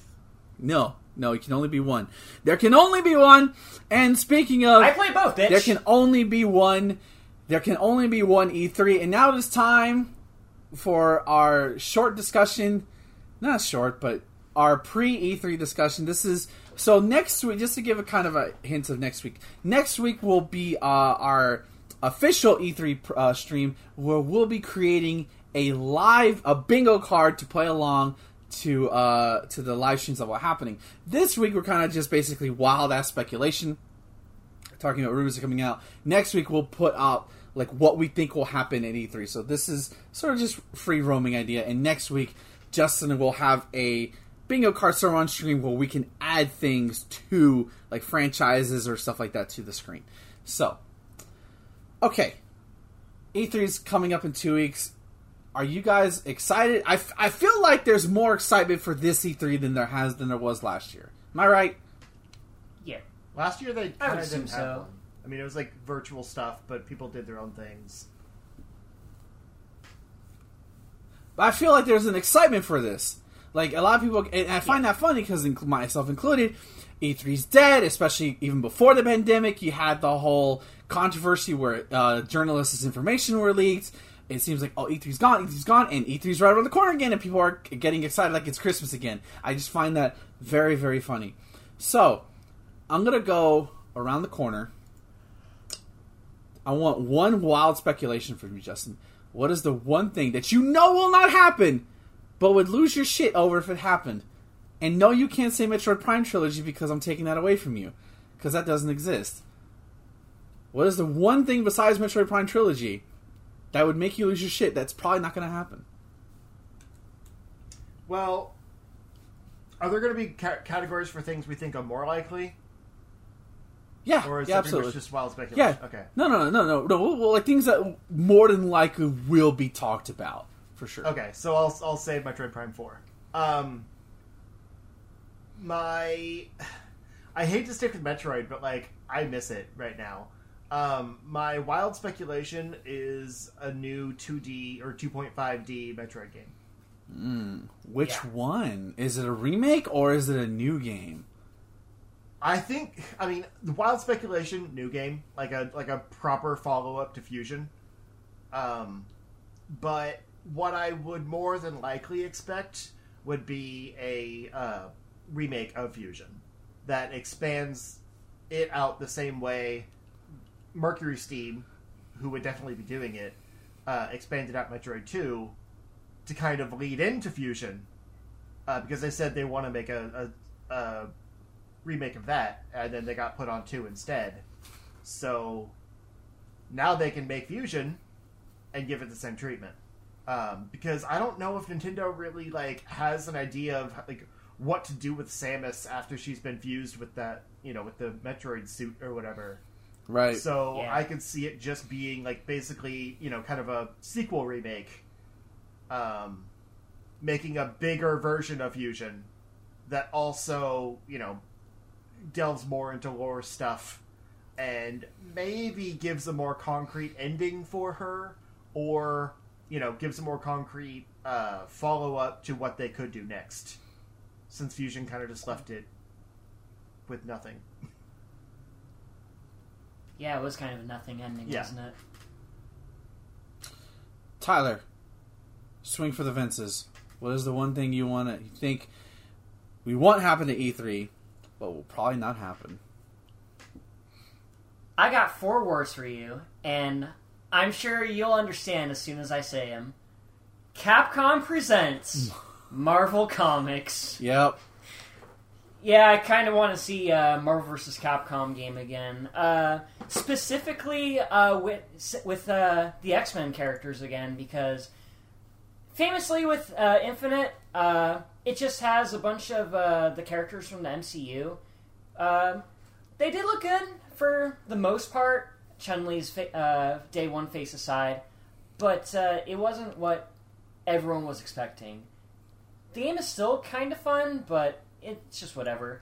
I kind of want to see a proper Marvel vs. Capcom 4 with all the classic characters that everyone loves to see, like Wolverine, Storm, Magneto, all those dudes. And I would love to see some new Capcom rep as well. I'm not sure who I would want in the game. Probably like Nero. More proper monster. Yeah, like Nero from Devil May Cry 5. That'd be fucking cool. Asura from Asura's Wrath was like the most demanded character for MVC. That'd be sick, honestly. Even though I don't like Asura's Wrath that much, but yeah, I'd like to see some old stuff, like just bring back the Marvel 3 hype, but add in some new exciting features. I don't know, just make it hype again. Make something that everyone would want to see in like Evo or something. I'd be down for that. It's time, for sure. It's on my shirt. Killer Instinct, a new Killer Instinct game from Microsoft by the same team that made the previous Killer Instinct. On new hardware, yes. A bigger budget. Microsoft, I know, has no fucking interest for some reason to make a new KI, even though the last one is still amazing. I would love it came out in 2013, and granted, it's still very playable to this day with some of the best netcode you can still play, but yes, it's time. Like I want to see KI, and you will like. I will be at work and coming to your home in 2022. Yeah, I will be at home and or at work, and Justin will be watching the stream, and he'll hear something in the distance. What the fuck is It's just my hype beam coming out of my mouth. Like that's what I want. I want new KI. I want a new KI. It's time. Like I will always love 2013 KI and the fact that it brought it back to relevancy, but I want a new one. Come on, Microsoft, you have a gold mine right here. The fighting game genre has never been more popular before. Hire back Iron Galaxy. You know, I'm sure they're working on other projects, but work something out, get them back on the team, and let's make magic happen again, baby. Come on. There you go. Killer Instinct. I would love to see that. Now, let's kind of wrap this up with what is the thing that you expect to be at E3 this year? It may or may not be at E3, but there's a probability that either A, it should be, or B, most likely will be based on rumors. Starting with me again? Yes, Captain. I'm gonna cheat because I have 2. Because one we already talked about, and that's Breath of the Wild 2 info. So I don't want to waste mine. But I guarantee we're going to get a proper release date and stuff for that. But my actual one is going to be Metroid Prime 4. So my theory with Metroid Prime 4 is that it's still in decently active development. They've been doing all that hiring. It did have to start over, but I think they have a good idea of where it's headed. And we'll get kind of a do you remember the original reveal trailer for Metroid Prime 1? The live action thing? No, when she shows up at the gets off the ship and is at the frigate or whatever. Basically the intro of the game. Oh, okay. Yeah. I think we'll get something like that. That's essentially a concept trailer. So like it may or may not have any gameplay, but it'll at least give us an idea of like, where the game is going, story wise, and kind of the tone, and like cinematic quality of it, and a proper title. Probably no release date, maybe a year. Like I could see it saying like 2022 or something. But little to no gameplay, and just like the visuals of what Metroid Prime on Switch could look like. Because I mean that's the kind of thing that can even be done by like a trailer studio, like just to appease people, even if the actual studio making the game didn't produce it. I love gameplay, like an actual trailer demo type thing. But that seems less likely, unless it's like a very, tight, polished, like slice of life thing, like they've done in the past, where it's like all they have to show is that one completed section. So let me ask you this: Breath of Wild. I know you said Breath of Wild 2 isn't your answer. Do you expect we get a firm release date for Breath of Wild Yes. 2? And what do you think that release date will be? I think we will get a slew of details. Like, I think we'll get an actual title with a release date, and I think they'll come together. Like, it'll have a new trailer for the game, like showing off the story and whatever has changed in like the year or whatever since the original game ended. With the fade up of the title, and then a holiday 2021 release date. All right. Well, I hope you're right, because I know people are plenty hungry for a new Zelda game. I think it'll be spring 2022 at the latest. Yeah, I think that would be pushing it, honestly. Considering when was the game announced? Like 2019, 2018, yep. Something like that. Yeah, and it was supposedly using the same like world map and everything. So like the only reason for the delay is that like the ideas got too big. Similar to like Silk Song and shit like that. Yeah, it's very possible like what they'll end up showing is drastically different from just a Breath of the Wild 2. Yeah. And they'll come out and explain like, the ideas we had were bigger than just a sequel for the game, so this is actually the next like official Zelda title. Like not connected to Breath of the Wild. Yeah. Tyler, what is something do you expect to see at E3? I kind of want to see something on Bayonetta 3 because they announced that game that was in development. They showed a little teaser trailer, I want to say a couple years ago. Wasn't that the same longer? Game Awards that had Breath of the Wild 2? Probably. It sounds No, familiar. It was a year later But, for the game. It was like a year apart.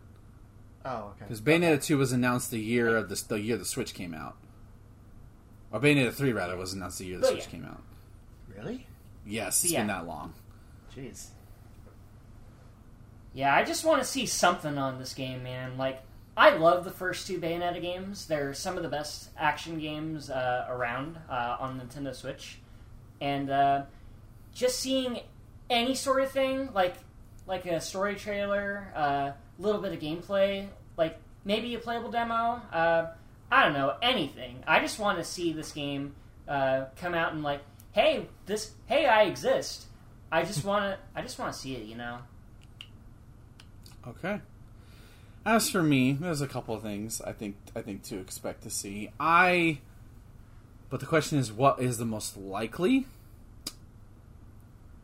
That is a good question. I think, and this is not like me speculating, I kind of think, because the game last came out in 2018, so I think it's due. I think we'll see a new Tomb Raider game.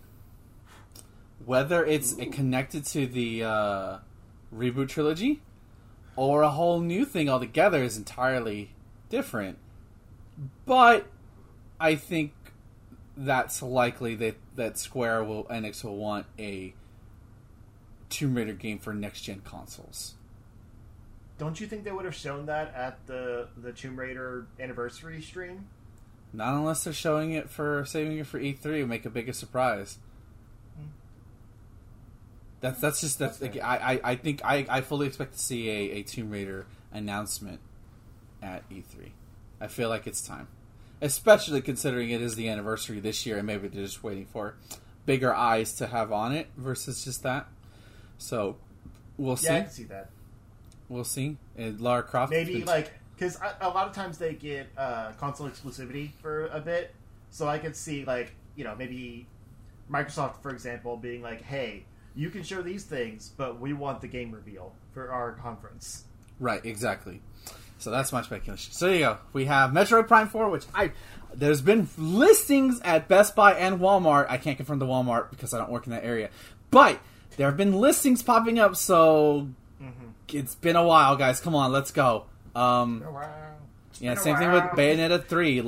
God, Bayonetta 2 was such a fucking great game, and the fact that, according to Kamiya-san, Bayonetta 3's development is going fine. Can only take it so much, but alright, guys. I think we're going to do it. That's going to do... Yeah. One more Gatorade get hype for, I think, all of us. Which was, yes. Would be Mega Man X9. Yes! Yes. Oh my god. Absolutely. I think all three of us saw timeless... magic will happen. We'll all look at our phone the same time. Fuck time zone, doesn't matter. Oh, we're all in the same time zone. Yeah, we're in the same zone. Screw you, Thomas. We'll all look at our phones simultaneously. I wonder what's going on. We'll all be on lunch or something, or off, or whatever. Wait. And all of a sudden, it shows, a highlight reel of, of classic, and we'll all simultaneously, no way. Is it, what is it? What is... And then all of a sudden, new models and new glimpses and playable Zero and the Dream Reality simultaneous co-op Select for both player. X and Zero. Exact. Oh, beautiful. That's from X4. That's awesome. Right? I love this shirt. Yes. Awesome shirt. So yeah, Mega Man, that's our collective what we want to see. X9. Come on, Capcom! People bought the Legacy Collection. They won X9. You gave us 11. 11 was fine. Give us X9. Give us X9. Come on! Okay.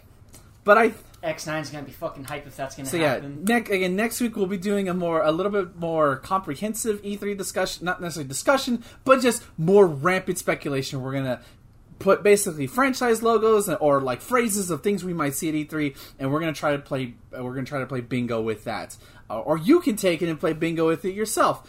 But that'll be all next week, so we probably won't do as much game or news discussion depending on which is heavier or the other. So just be prepared for that next week, and then E3 will be I might even take off my live streams for that week just to do E3 stuff with y'all, just because it's business time. Yeah, exactly. It's business. We'll probably be live every night. Exactly. We'll probably be doing post E3 coverage and stuff like that. So that's gonna do it for tonight's show, ladies and gentlemen. So let's go and pass around the buck and say goodnight to everybody. Justin, where can the beautiful people find you at? You can find me if you look for Zero Score on Twitter or YouTube or Twitch. I don't know how to follow that up. I haven't done much lately, so I kind of forgot my shtick. So yeah, we'll move on. Tyler. You can follow me on Twitter at HeyIt'sThatTy. Check out the pinned tweet to go to my YouTube channel where I post Tire Shoes reviews. I am currently working on the next one, and hopefully that should be coming out the week after this episode is posted on the site and YouTube. Justin and I are working on Atomic Shart. Wink, wink, nudge, nudge, Justin. We just recorded our 6th episode, so check out the new episode for Bigfoot when that comes out. We also have Cinema Shot coming out, but I'm pretty sure Ben is going to explain that as well. So I will leave that up to you, sir. All right. And, of course, you can follow me at twitter.com/MarvelousIggy for all things concerning the self-proclaimed Marvelous One. I did a new video on Earthbound. Be sure to check that out. It was fun to make. My next video will be on the much gory game Blasphemous. I stream live 3 times a week at twitch.tv/Iggy2814, where 3 nights a week at 6 p.m. Central Standard Time, Sunday, Tuesday, and Wednesday.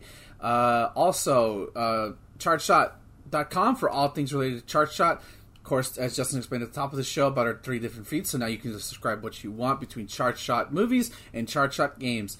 And of course, Cinema Shot will be debuting this week, as Todd and I have recorded the debut episode, Justice League, the Flashpoint Paradox, and that was a lot of fun to record. So look forward to that. And again, this will be a permanent series going forward. No end in sight. We'll be tackling one franchise at a time. It'll all be under the specific number. So after episode 13, episode 14 will be, I don't know, Mission Impossible or Dragon Ball Z movie. We haven't decided yet.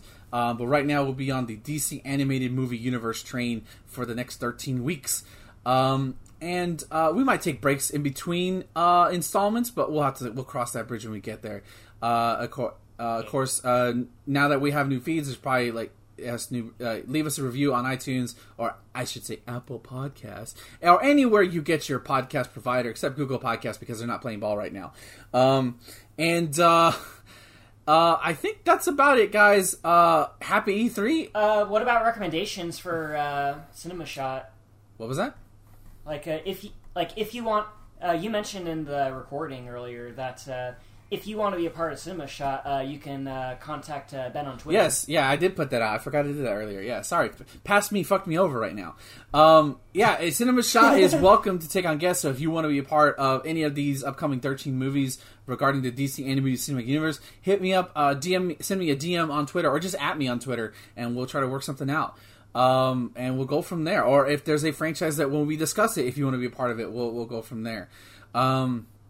MCU is a far distant place, so don't even think about that yet. Yeah. That's going to do it for tonight's show, ladies and gentlemen. Thank you for listening. Thank you for watching live. Again, you can catch us live at twitch.tv/ZeroScore every Monday at 7 p.m. Central Standard Time. I'm your host, Ben. And no matter what, guys, I almost forgot the line. Stay charged. Good night, everybody. You be. No matter what, line?